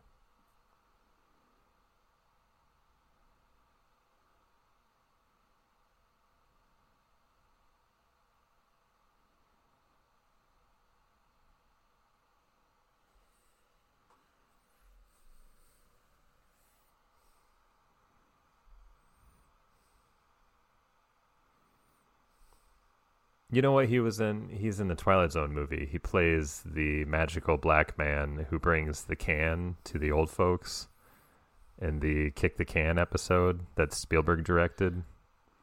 Yeah. You know what? Yeah, that's how we know him. That's how I always knew him when I was a kid. It wasn't from The Shining. It was definitely from that. Which is like the worst episode of that whole movie. What was that, 82, 84? Yeah, because Landis directed the one where those people got killed. Yeah, where he killed those people. Yeah. Where That's not funny. That's not funny. We're very sorry, but That's he horrible. did definitely kill those people. Anyway, Oh my god. wait, no, that's libel or something. No, we don't mean that. it This is a work don't of mean that. satire, parody, Oh my something. gosh. Okay, here we go. So now there's a room full of people Yep.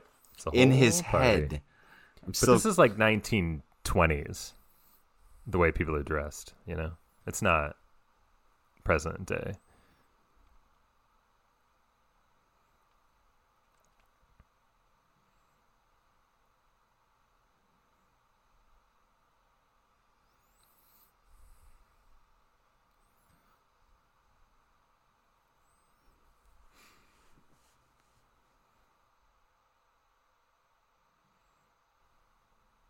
Now he's got money all of a sudden.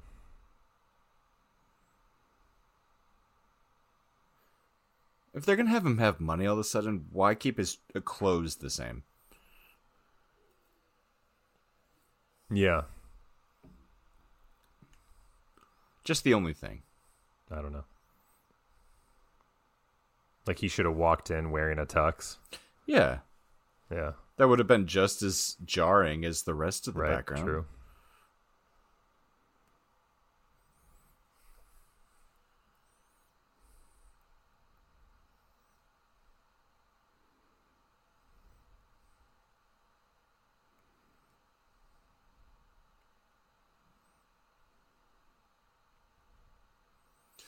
True.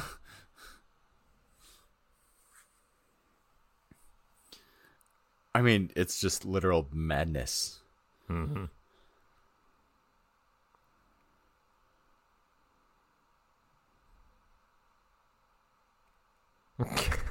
You idiot!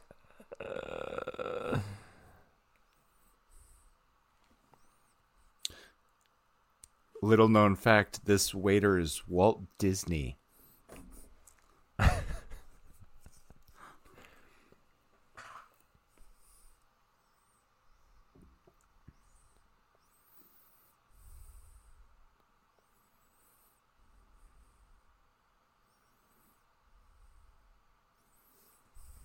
Why would you grow your hair out on the sides?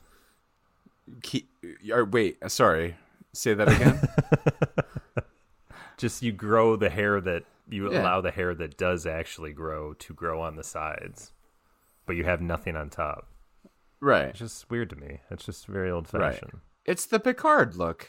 Or the classic Picard. I know. Yeah, Late Picard is all bald, right? I just thought it just makes you look so old. Yeah, late Picard's all bald, pretty much. Yeah.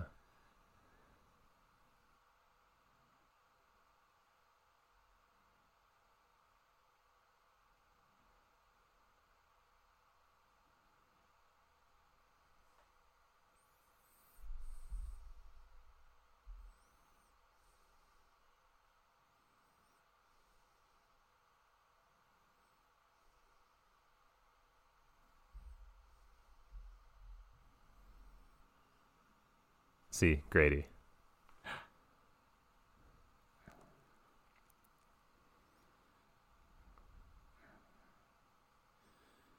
So,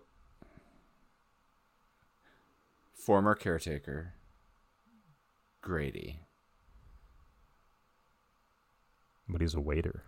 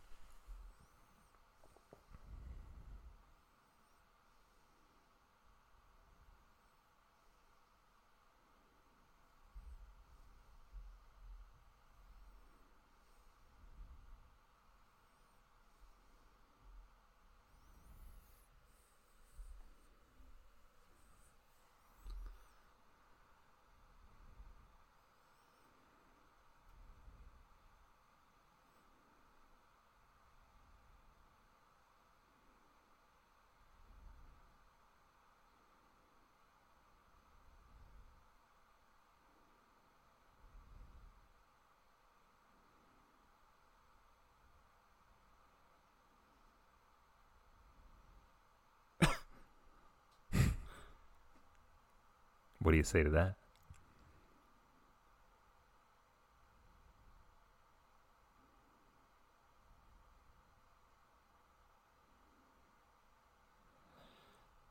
This is so insane.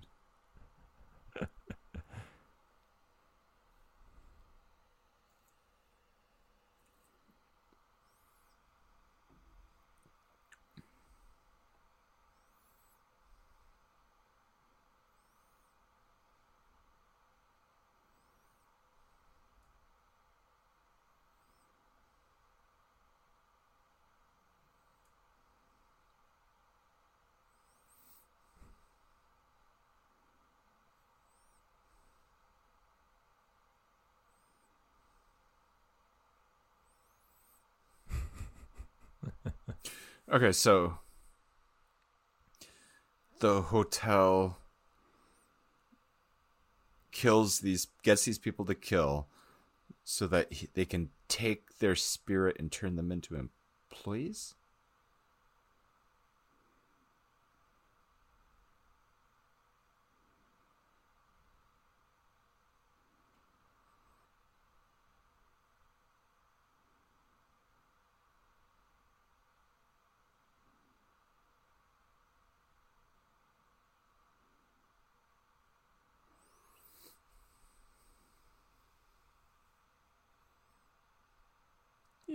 Dude. Gee. Jesus. Yeah.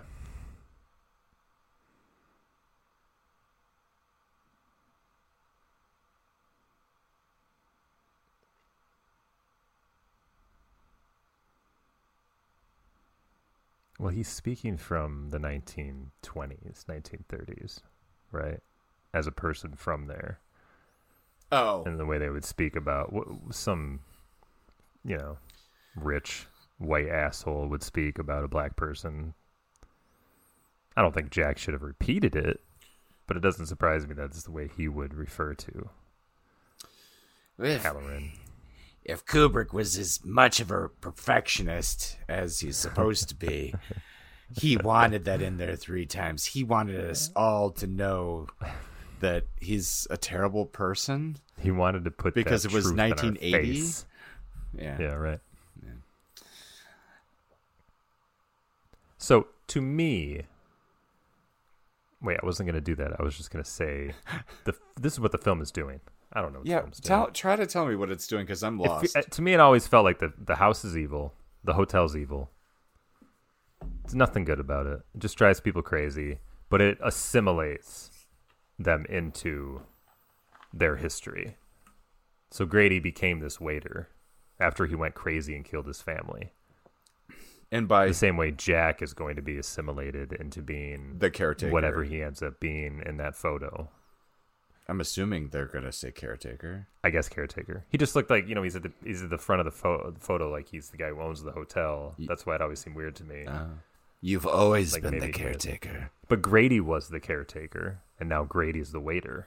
So maybe Jack will be whatever position they have open. Yeah.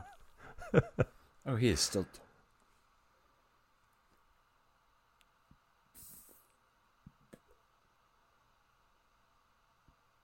So is the chick in the tub his wife? That's possible. I hadn't really thought about it. Yeah, that could be. Because he was supposed to have chopped her up. I don't know. Yeah. And again, I don't think there's any simple answer for the movie. There's some things that just aren't explained, but they're freaky and they are allowed to just exist the way they are. Well, see, the funny thing is that's why I think there is a simple answer. Because the only trick that Kubrick is playing on us is you just don't know the whole story.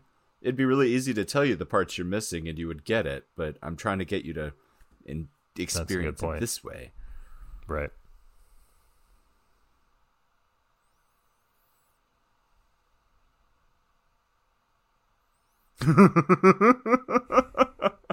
Red rum. And when this is happening, this is Tony trying to warn her. I could see that. He's actually taken over his body.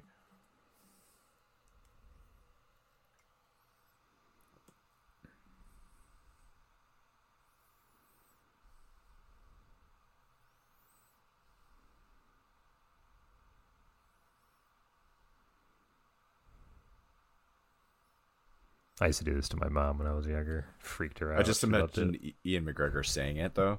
Danny's not here, Mrs. Torrance.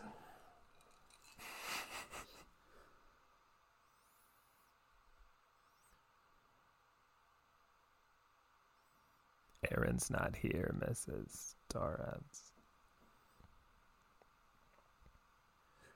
Danny can't wake up, Mrs. Torrance. I can't do any voices. You got to do like a Scottish brogue. I'll accidentally do Connery instead. It'll be terrible. Maybe he's Irish. Is he Irish? I don't know. He's awesome. He's from Ireland. Trainspotting's Ireland, right? I think so. So he must be Irish. He could be Scottish. I don't know. Danny's going away, Miss Torrance. Yeah, no. Okay, yeah, that's not really helpful, adult Danny.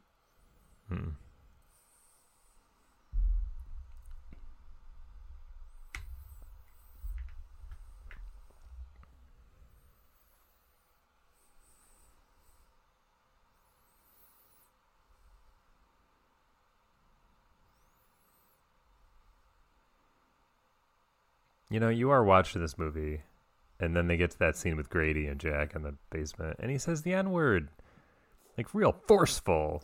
I mean, if you're black and you watch the movie, you're probably just, like, really enjoying it, and then that, you're like, hey, come on. It's not called for. Like, it doesn't hold up very well. It just seems mean for not really a purpose. Yeah, and, I mean, it's a topic for a different movie, but they work really hard to not... Movies that have that kind of stuff in them are being shunned for the appropriate reasons now. Yeah, I mean, I would never shun a movie for it, but those scenes I would always call out. I guess I just put it that way. Like, I would never say this movie's bullshit because of that. Like, it makes sense to me in context, but it still just seems kind of harsh. Like, the world never needs another movie about a black slave, for example. Like, stuff like that. Like, it's kind of like a, okay, move on, guys, kind of a message. I guess. I mean, you could say the same thing about any genre. Is that a genre? Well, yeah. Yeah, I guess. It's an historical period. I give that up as a genre. But yeah, definitely... Like, don't make any more war movies. We've seen everything about World War II. But, you know, they're not gonna stop doing that. People got more stories to tell. Okay, yeah, weird tangent. That's for a different movie, some other time. And he's so worried about this kid, he's flying back. Mm-hmm. Maybe it's the only other person with The Shining he's met in all these years, and so it's like getting to hang out with his aunt again. Was it his aunt or his grandma? Grandma. Let me put it this way to go back to that last tangent. I think if you want to make a movie about slaves, that's your prerogative. If you're a white actor that's thinking about taking a role of being a slave owner or a slave beater or somebody who's got to like scream obscenities and N-words at another black actor because you're in this role, I guess you need to think about if you really want that role or not. Like Michael Fassbender and was McConaughey? I don't know whoever was in that 12 Years a Slave movie that came out. Oh, I never saw all that. The awards. I didn't see it either, but I know that he was in it, and it was really harsh, you know. But he's playing this role. But in the year 2015, maybe he would have done it. In the year 2021, maybe he'd be like, you know what? I'm good. No, thank you. I don't need to say those words or have that role. I'll just be Magneto. Maybe something. I'll just and Ridley Scott's probably going to call about a new Alien movie. I'll just leave it at that. If they want to make that movie, go for it. But if you want to act in it, if you want to say those words, you probably got to think twice, you know, if you really want to be on camera. Wildly off topic. Yeah. Oh, hey, Larry and Dick. I wanted to check in on what was happening. But no, did you know that a Fantastic Four movie is a go? With Marvel? Yeah, like it's on the schedule. Oh. Yeah. Like, I didn't know it was that far along. But yeah, we're going to have Fantastic Four soon. Interesting. And the new Loki show is exactly how I was telling you when we were talking conspiracy theories with Mephisto. Yeah. But did you see the preview? I think I saw the latest one. With Owen Wilson? Yeah. Like, that's going to be delightful. We all get older, is what I was thinking. He just looks older now. There are so many people joining the MCU this year. Like, so many big name actors. I'm very excited. Well, you got to work. And a lot of studios aren't shooting as many movies as they were because of the pandemic. Like, the TV shows are getting more aggressive, too. Like, they're doing a Secret Invasion. Like, I don't know how they're pulling that off.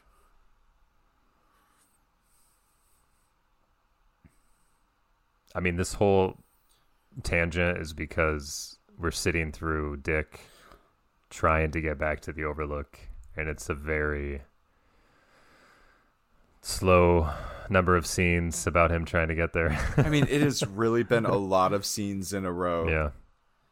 Like, we left Jack, and we left Wendy, and we left Annie at the Overlook to follow Dick, flying a plane, driving. I feel like if we were 55 and watching this scene, we'd be going, oh, he's having such a hard time getting back. The semi's turned over. Did you see that, honey? Yeah. Yeah. How did this make the cut? Like, why are you watching this and as an editor and thinking, yeah, this is good? Yeah, that has to have all been Kubrick. We should make the audience sit through this. Normally, you don't care how somebody gets from point A to B. You just make them get there. I'd really like it if Shelley Duvall had ashed into his chocolate milk just accidentally once. That stirred it. That's how you make chocolate milk back in the 80s. Your parents' Marlboros. I actually think that's accurate. Yeah. That was my experience. That was Ovaltine. Do you remember? It was just a bunch of cigarette ash. Not since 1984, though, folks. Ovaltine is now just pure milk chocolate. Do you ever have Bosco? That was another drink. I feel like we did because of Seinfeld. But oh, yeah, right. But that's the only reason. I've been watching a lot of Seinfeld lately. That's pretty funny. And the show is still so George's password, right? Yeah. Who has a PIN code that's letters, though? That's the only thing that wasn't really believable. Back when PIN codes weren't as popular, I would say back in the 90s. I mean, my PIN code is just a simple 6789. And oh, damn it. Well, you still got to get a hold of your card. That's true. Let me read those numbers real quick. Don't forget the CV something CVR code or whatever on the back. Oh, the CVC code. Yeah. CVC code. Thank you. Yes. That's also. I'm just going to take this bat. You're not going to need it. You have little girl arms. Oh, God. So it's to the point where she feels the need to carry a bat around, but she's just going to leave the kid alone in the apartment. Right. It seems fairly safe in that apartment. Yeah. There's a lock and a deadbolt. That the kid engaged? Or did he use his brother's I guess she's got keys to it, so she probably locked that on her way out. Maybe. The chair's back. It's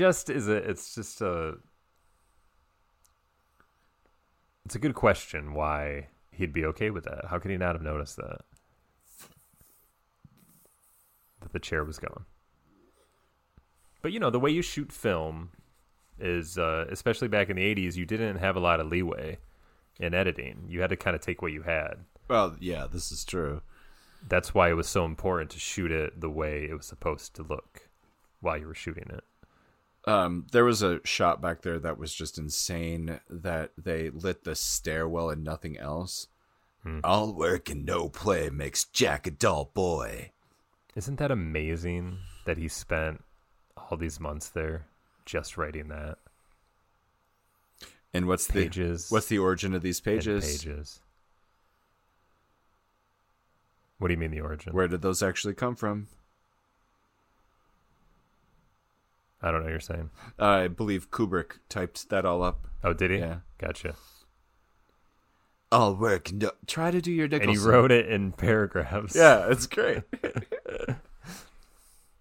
Come on, do the voice, man. All work and no play make Homer something.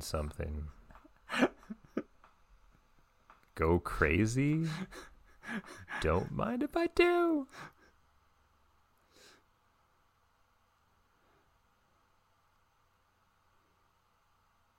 But he was like, all right, and stop. I didn't do any more than this. That's what I would have done.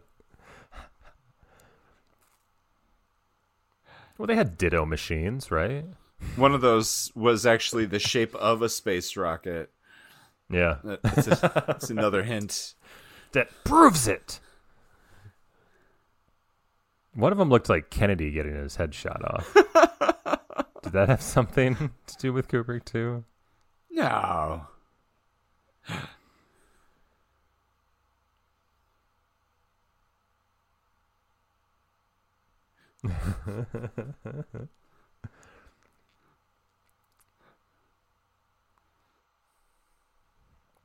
How do you like it? It could use a little work. It seems a little redundant, repetitive.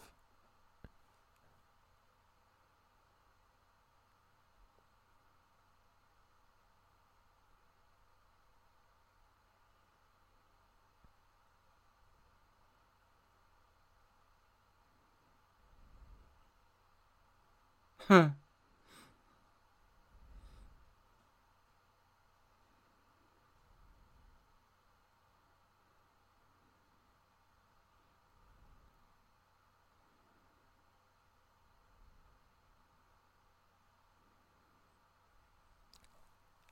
I don't know.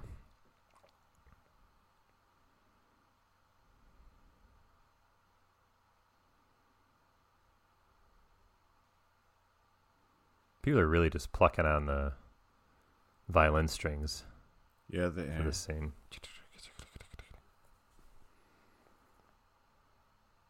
Is he able to witness this? Is he watching this? Is that what's happening? Or are we just seeing him in the catatonic state? Oh, I guess he's seeing the elevator blood again.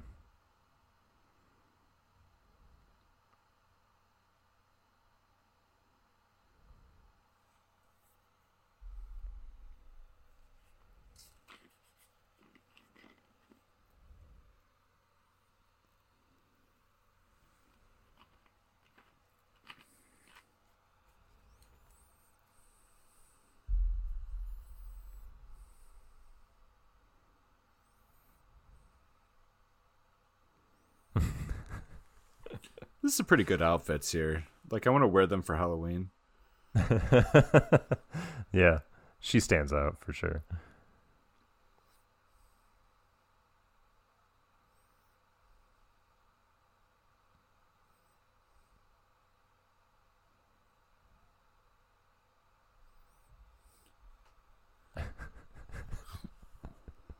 This to me always felt like the last take because he was just tired of doing it over and over. So now he's just fucking around. Oh, you like this, Stanley? But he used it. I could see that. He seems like a very funny guy, Kubrick. Hmm.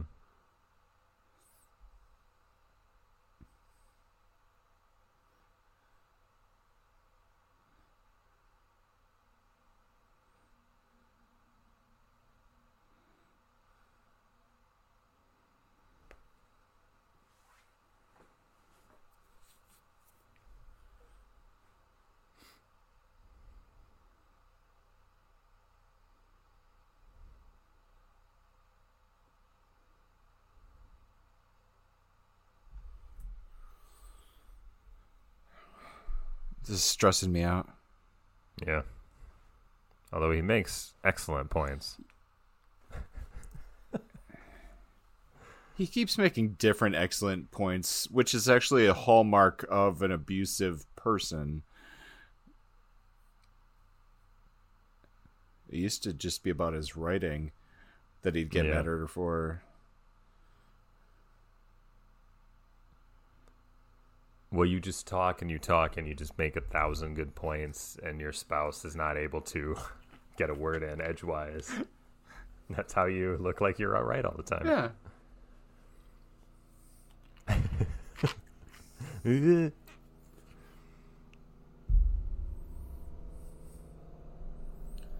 Like of my life. Darling.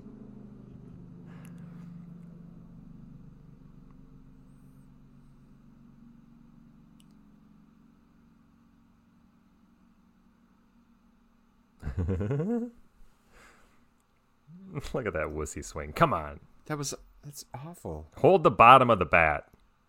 God.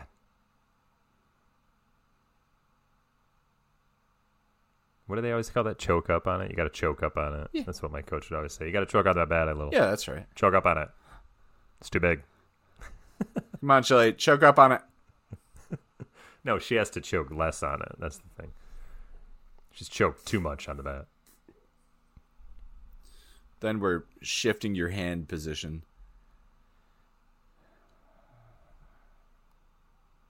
There. Oh, that's a good rubber. One. This is incredible. Well, he's down now. And you know what she does as a final girl, as opposed to all the other movies?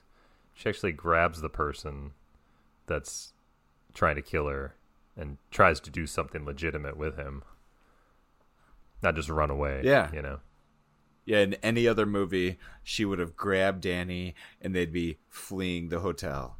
But they couldn't flee because there's a giant snowstorm, and then he would have woke up and been able to catch them. Yeah. So we're just saving the fleeing till later. But she actually does the one thing that he cannot get out of. The freezer. On his own. Is that where she's putting him? No. Oh. Just the food one. Oh. The food pantry.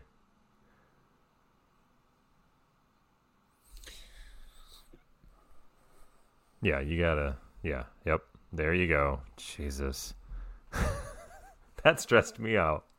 You gotta take the lock thing out of there. What are you doing?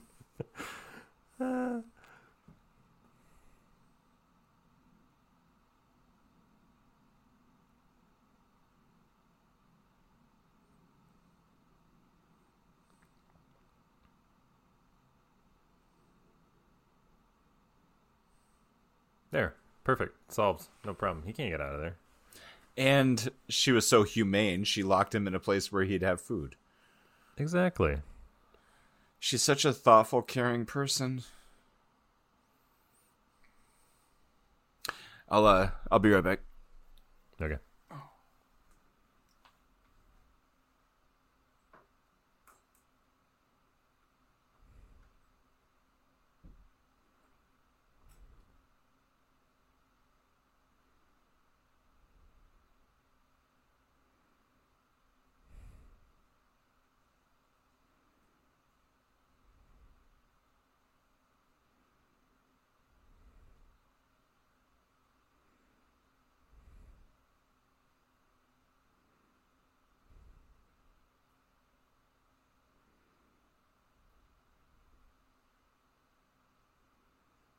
I need a doctor. You gotta let me out, babe.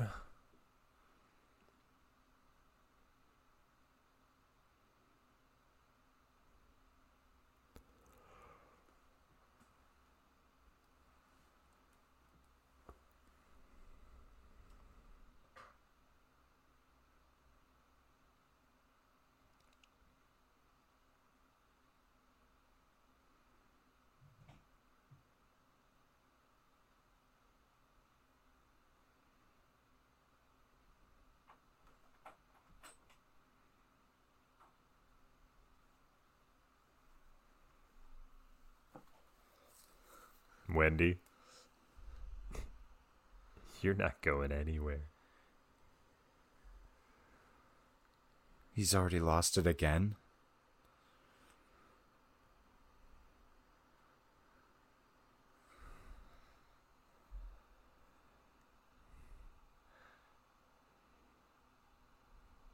Go check it out. These are a couple lines I always remember. Go check it out.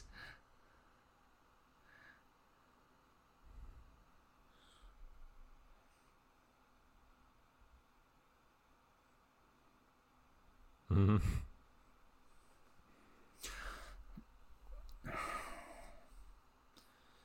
See, I feel like Insanity would be a lot more comfortable than it is disconcerting the way we get it in the movie. You think so? Yeah, I think you'd be very comfortable in your craziness. Like, for others around the crazy person as well? Well, no, like, I guess from Jack's point of view, everything is pretty funny and hilarious. So are we getting the movie from her point of view? We're not really. I think we're seeing it as a rational human being. That's how we're watching the movie, and this person is acting irrational. Yeah. Yeah. You know what he reminds me of, and this is not because he played the Joker, but he reminds me of the Joker because this isn't at the root of who the Joker is that he finds insanity funny, and he finds being horrible to people humorous, and that's what keeps him going. Whereas everybody else is like, no, that's crazy. I don't know. That always is what the Joker was to me. Yeah, that sounds about right. Like the chaos element. Exactly. Yeah. So I'm just starting to notice it. We're only getting the creepy music with the good guys.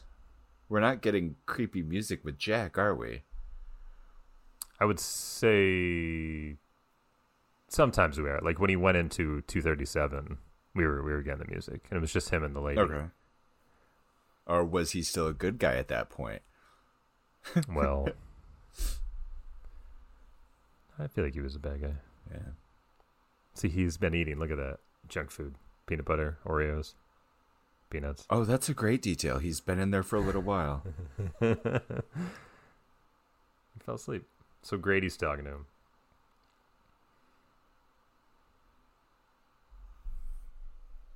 Like, you're letting down everyone here at the hotel.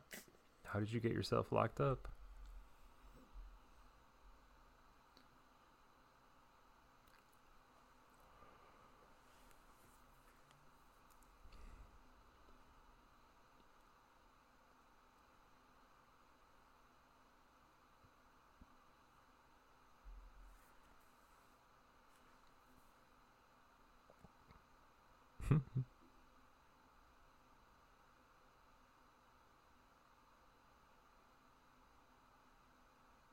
I mentioned the Calumet baking powder because the Native Americans, there's this theory that it has to do with Native Americans. Like, it's the hotel's buried or built on a Indian burial ground. Yeah, I read that somewhere. Yeah.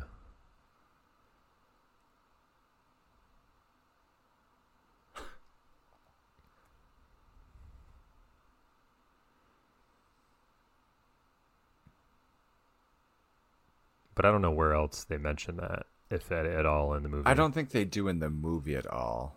I think I've seen it in supporting materials.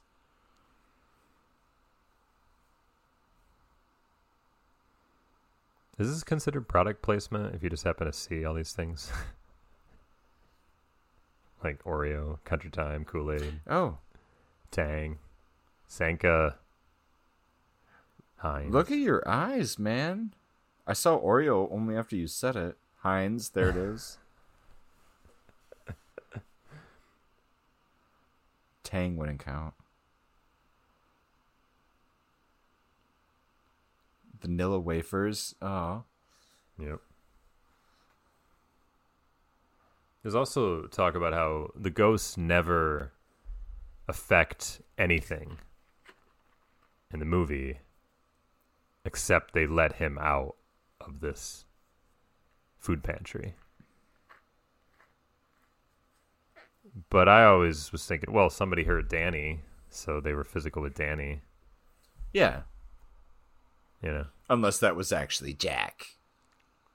Right. And it very well could have been.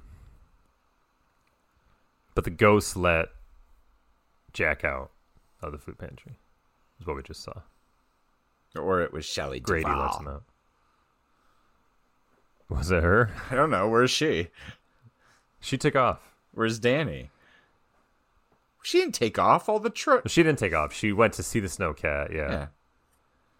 I don't know. She went and got Danny. She could have been walking back there to be like, "What did you do to the cars?" And we just never see it. That's true. It's just one of those things we never see. Yeah. But you know what we do see? And what we know very straightforwardly is how Scatman got back to this hotel. Yeah, we're with Dick Halloran. They're not pulling a Game of Thrones. Nope. Where they're suddenly... Yeah, exactly. He is making the journey. Right. It took you guys 3 months to get here last time, and now he got here in 1 hour. Red Rum. Okay, Tony. Murder. He's trying to warn you that there's murder coming. I think it just occurred to Stephen King that murder backwards is red rum, and it would be creepy if somebody said it. Oh, yeah. And then they use it as a twist. Yeah. Like, oh, look at the mirror. It says murder. So the whole thing with Tony, he's only able to communicate backwards. Like, it doesn't really hold up to me, and I don't... We'll see if they cover it in the next movie. Exactly. Yeah, if they ever make one. That didn't make any sense. We already know they made one. I'm sorry. We know they made one. Okay, so Tony has a knife. Oh, that's Danny. Oh, well, he is Tony now, right? You're saying? Yeah, God. Well, he's not holding it right, though. You probably want to put the sharp end away from you. Put the lipstick on. It puts the lipstick on its thumb. And makes everyone think that it was cut off. No, I got nothing. What is this kid doing? Oh, he's going to write the red rum that he saw in the visions because it's... You know, the Silence of the Lambs joke in Clerks 2, even that felt dated in a 2006 movie, doing the whole scene from A Buffalo Bill in Silence of the Lambs. I was like, that's so dated. What are you doing? The only real ding I give the new one, Jane Silent Bob Reboot, is that he's pulling on the nostalgia too much. He's not... Well, he was doing that ever since Jay and Silent Bob Strike Back, I feel like. Yeah. Well, I mean, they essentially do the same thing in that movie, but he still needs to add some... Jesus, Danny, I'm talking. He still has to bring more original characters into that fold. Yeah. Oh, right, it's murder backwards. Oh, it was murder the whole time. All right. Get that in there. So, yeah, Danny was clearly giving them a warning that he was about to attack. Yep. But could have been a little easy. Could have been a little quicker. Yeah. On that warning. Or a little earlier. Would have helped. I always love the shot, how it follows. It's brilliant. Oh, smallest window possible. I don't think you're going to make it out of there, Wendy.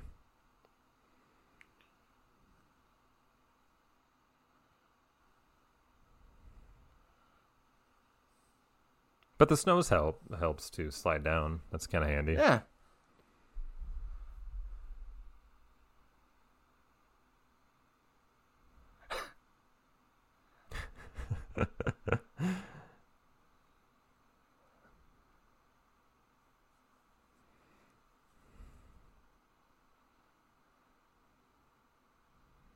Whee!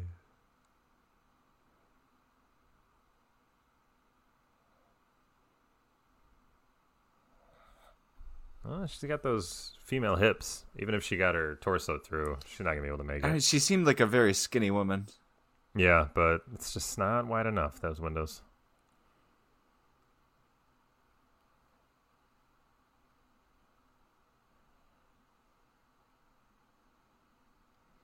Yeah, what is up with that window? It seems more closed than it was before.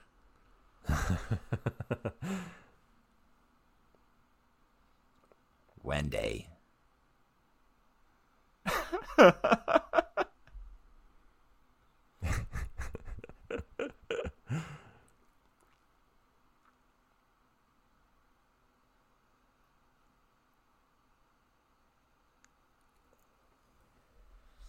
Oh God, does she get killed?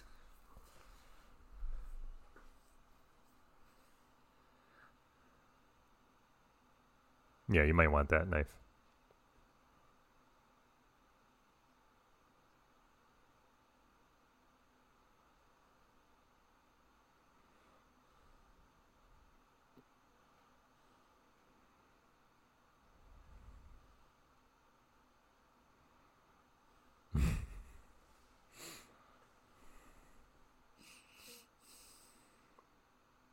I know it's just screaming, but that's got to be hard to do. Just to constantly feel like you're in peril for however many takes.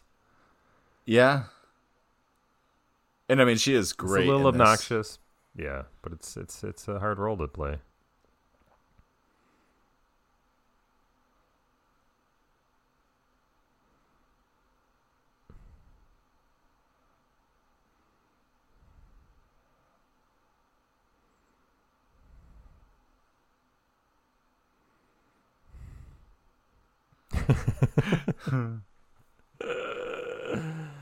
Here's Johnny.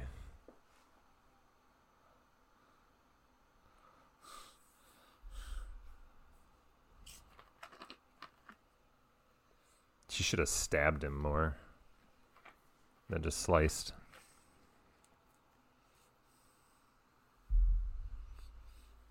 He's so close. So we'll cut away. See how he's doing in the snowcat. And then we'll rejoin the action. Almost there. Yeah. Although it's important because now he hears it as well. See, he even got the other window chopped out during that time. Well, see, that sequence, that all flowed pretty well. Yeah. And the fact that Jack hears this approaching, that's important. So I guess that's important. We saw it. Yeah, God, quit criticizing Kubrick. I thought you loved him. Or would it have been better if he just all of a sudden stopped with the axe because he heard it, and he gave that look like, what is that? And then you cut to the snowcat. That might have been a better edit. Maybe. He went back inside back in the hotel. Well, he would freeze to death out there. What's he gonna do? I don't think he knew Dick was coming. Well, yeah. Even though he signaled him. You would expect to have at least he should have at least called. Yeah, you could have shined. Yeah. I don't. Right? I'm here. I'm outside.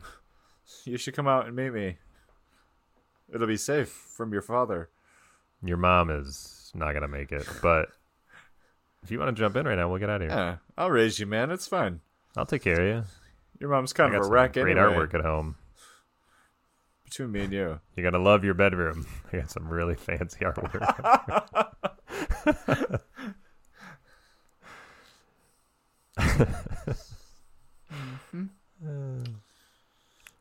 Okay.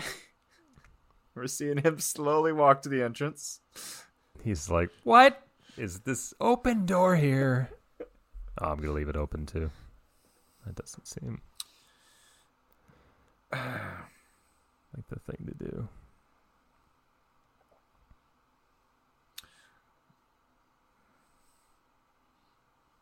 Again, the elevator, the blood in the elevators, there's no point to that other than it's a cool image. Yeah.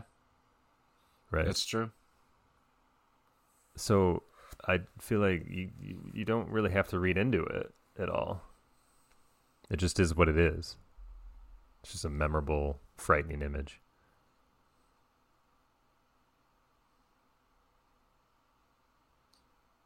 Mr. Torrance. You better be here.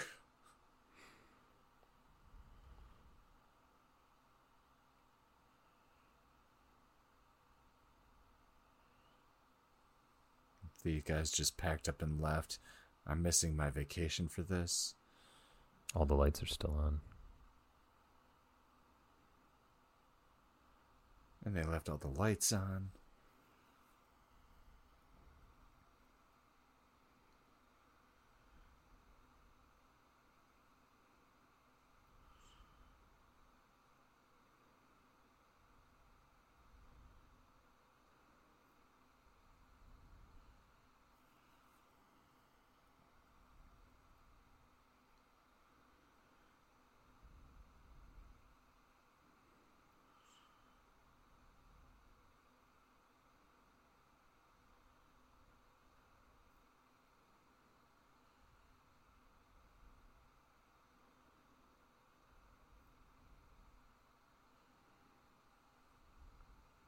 Oh, that looks like it hurts.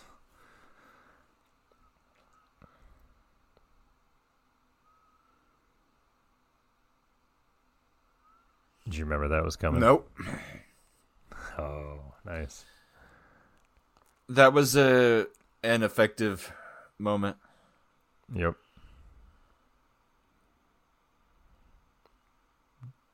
Daddy! So he's dead. Yeah. He's not useful anymore.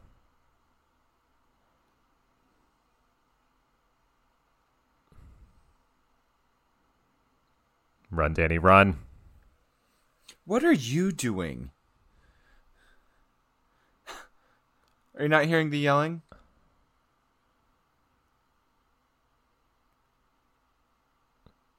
She's hearing something now.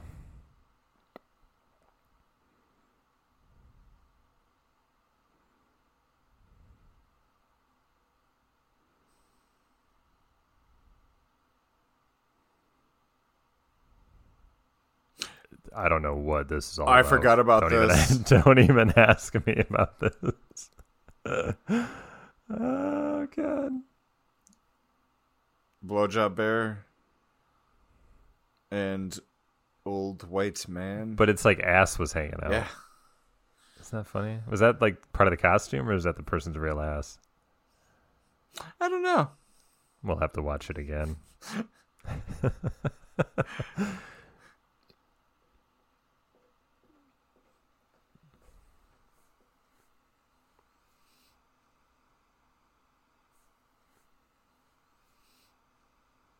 What could that mean? It was just because they were just crazy partying. So somebody happened to be in a bear costume. It's a creepy costume, but I think you gotta remember that, like, have you ever seen like old Easter Bunny and Santa photos when like kids were kids in like the 50s and the 30s and how they like, almost always had those. Yeah, they're always creepy looking. Yeah. Maybe that was just supposed to be cute and somebody came in a bear costume. We'd love to hear from you party. on Twitter on what you think the weird blowjob bear is. Go into the maze. If you were the actor getting the blowjob from that bear and you're still around and you happen to be listening to our podcast, please call us. I would love to hear about that scene from someone who was intimately involved. Yes, please do. We'll buy you like a beer or a pizza. We will buy you a pizza. The amazing thing to me about the Steadicam shots are that you never see the shadow of the camera or any camera operators. For as wild as the movements are.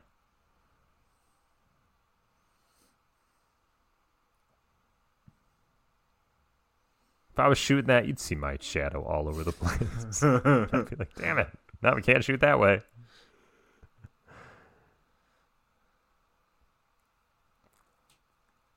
Yeah, that's impressive, all on its own. Oh, only about 25 minutes late. Well, she didn't know where he went. What was she doing? Well, he took off after trying to kill her in the bathroom. He just left her there. Yeah.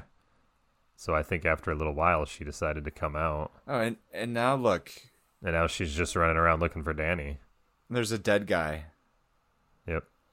You met him briefly a few months ago. She knows. She knows Dick. And he's dead. Does she? Does she really remember?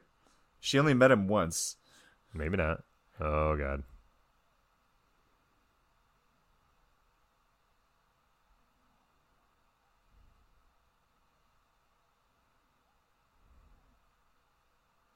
I don't remember that part at all. Great party. Isn't it?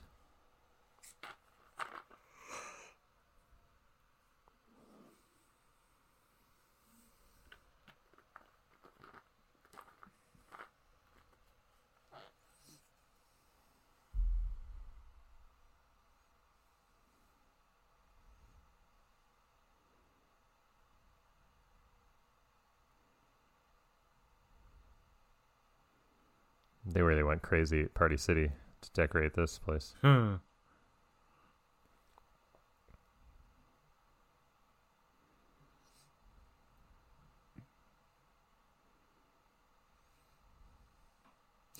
Yeah, I'm getting lost here. Who's getting lost? Me? You? Yeah. I mean, what the hell was she seeing with the skeletons? It's just the ghosts are finally showing themselves to her. Oh. Well, that's very straightforward. Trying to freak her out, slow her down. They're real disappointed in Jack. I think that's for sure. Oh, they're trying to slow her down so he can kill the kid? Yeah. And her as well. He's supposed to fulfill his, I don't know, destiny. It's an evil hotel. You just made a Star Wars reference. So I did. The hotel is Palpatine trying to turn Vader to the dark side of the Force. Oh, this is where she sees it. Yeah, okay. So it happens, I guess, but she's just like, all right, I'm out of here. I don't want to get touched by that.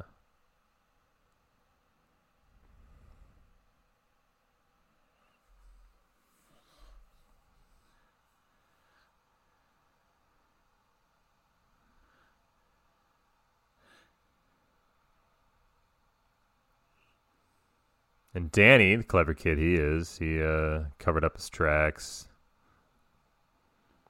Yeah, which was very clever. Yep. And so I'm trying to figure out who would be Obi-Wan in this situation. It's probably Scatman. Well, Dick. Till he got, yeah, you know, he got taken out by a lightsaber. Yeah, in this version, Anakin won. And now he's hunting down his wife and his kids. Well, Vader killed Obi-Wan in Star Wars anyways. Well, only eventually. And that was just because Obi-Wan let him. Yeah, well, he didn't put up much of a fight. That's true, he didn't. He was old. Like 65-ish. Alec Guinness. Genuine class. God, he hated those movies.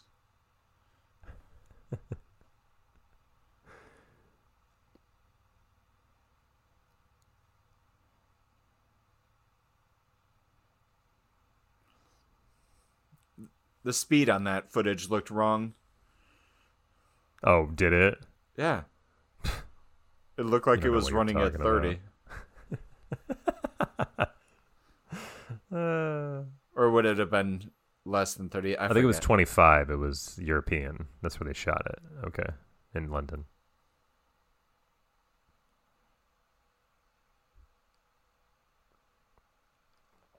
Jack is so lost in this maze.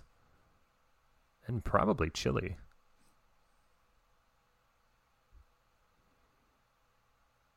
He's like, at this point, he's like, God, to hell with this. They ain't worth it. It's taken her so long to get outside. But the kid found the way out. Hey, how about that? Oh, yeah, great job.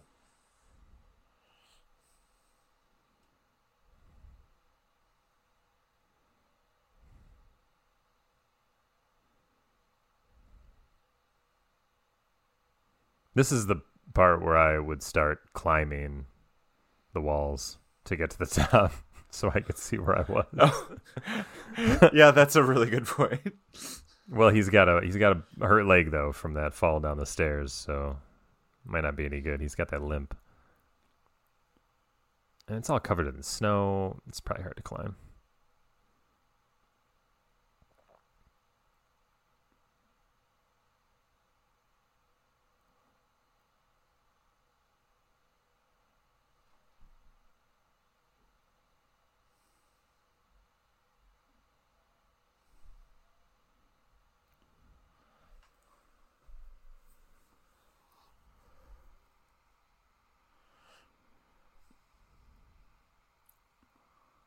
They're gone.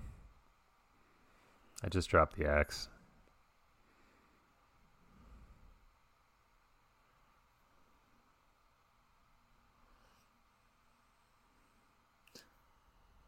Do some people make the argument that he was having like a manic episode brought on by a stroke? Maybe. That's what it I'm sounds sure like. Every argument you can imagine has been made about what this movie's about.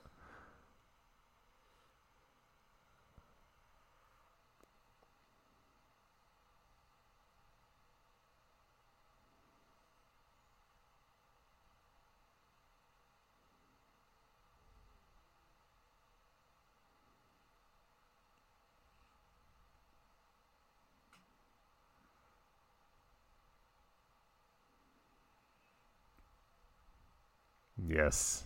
I love that cut. That's a hard way to go, man. Frozen to death. My God. Oh, and it cuts this quickly to this? Yeah. I think it would be... Yeah, I think it would end weird to have that final scene where Wendy and Danny are safe at the hospital. Like... Because you get the idea that they survived. Well, the only interesting part there is them saying that they couldn't find Jack's body. Oh, that I didn't remember. And so it's almost a little tropey because every horror movie ends like that. But yeah, at the same time is the suggestion that the hotel absorbed his body and he's gone. I don't know. I don't think so because Grady shot himself and that was a fact. Oh, yeah. So 1924, I think is what it says.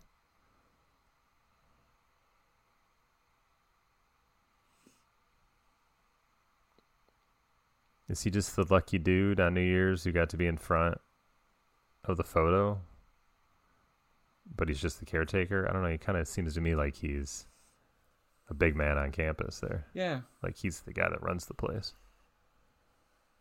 That is how it looks. And he looks younger there. Like it's a younger photo.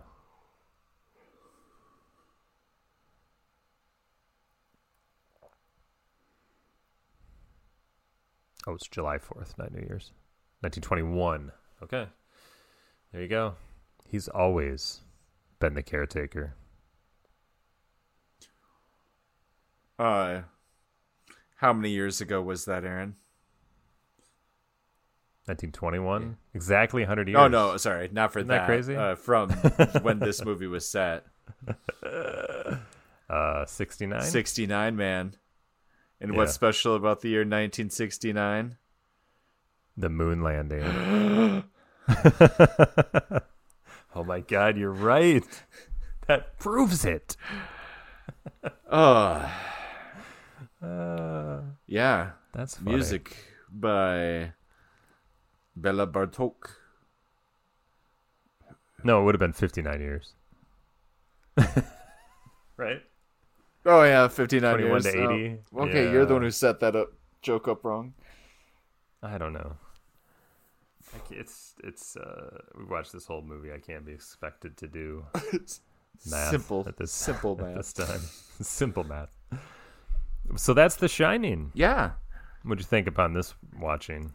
Garrett Brown, he's the guy that made the Steadicam. A lot more of it made sense this time around. So the big outstanding questions are, why is he in that photo?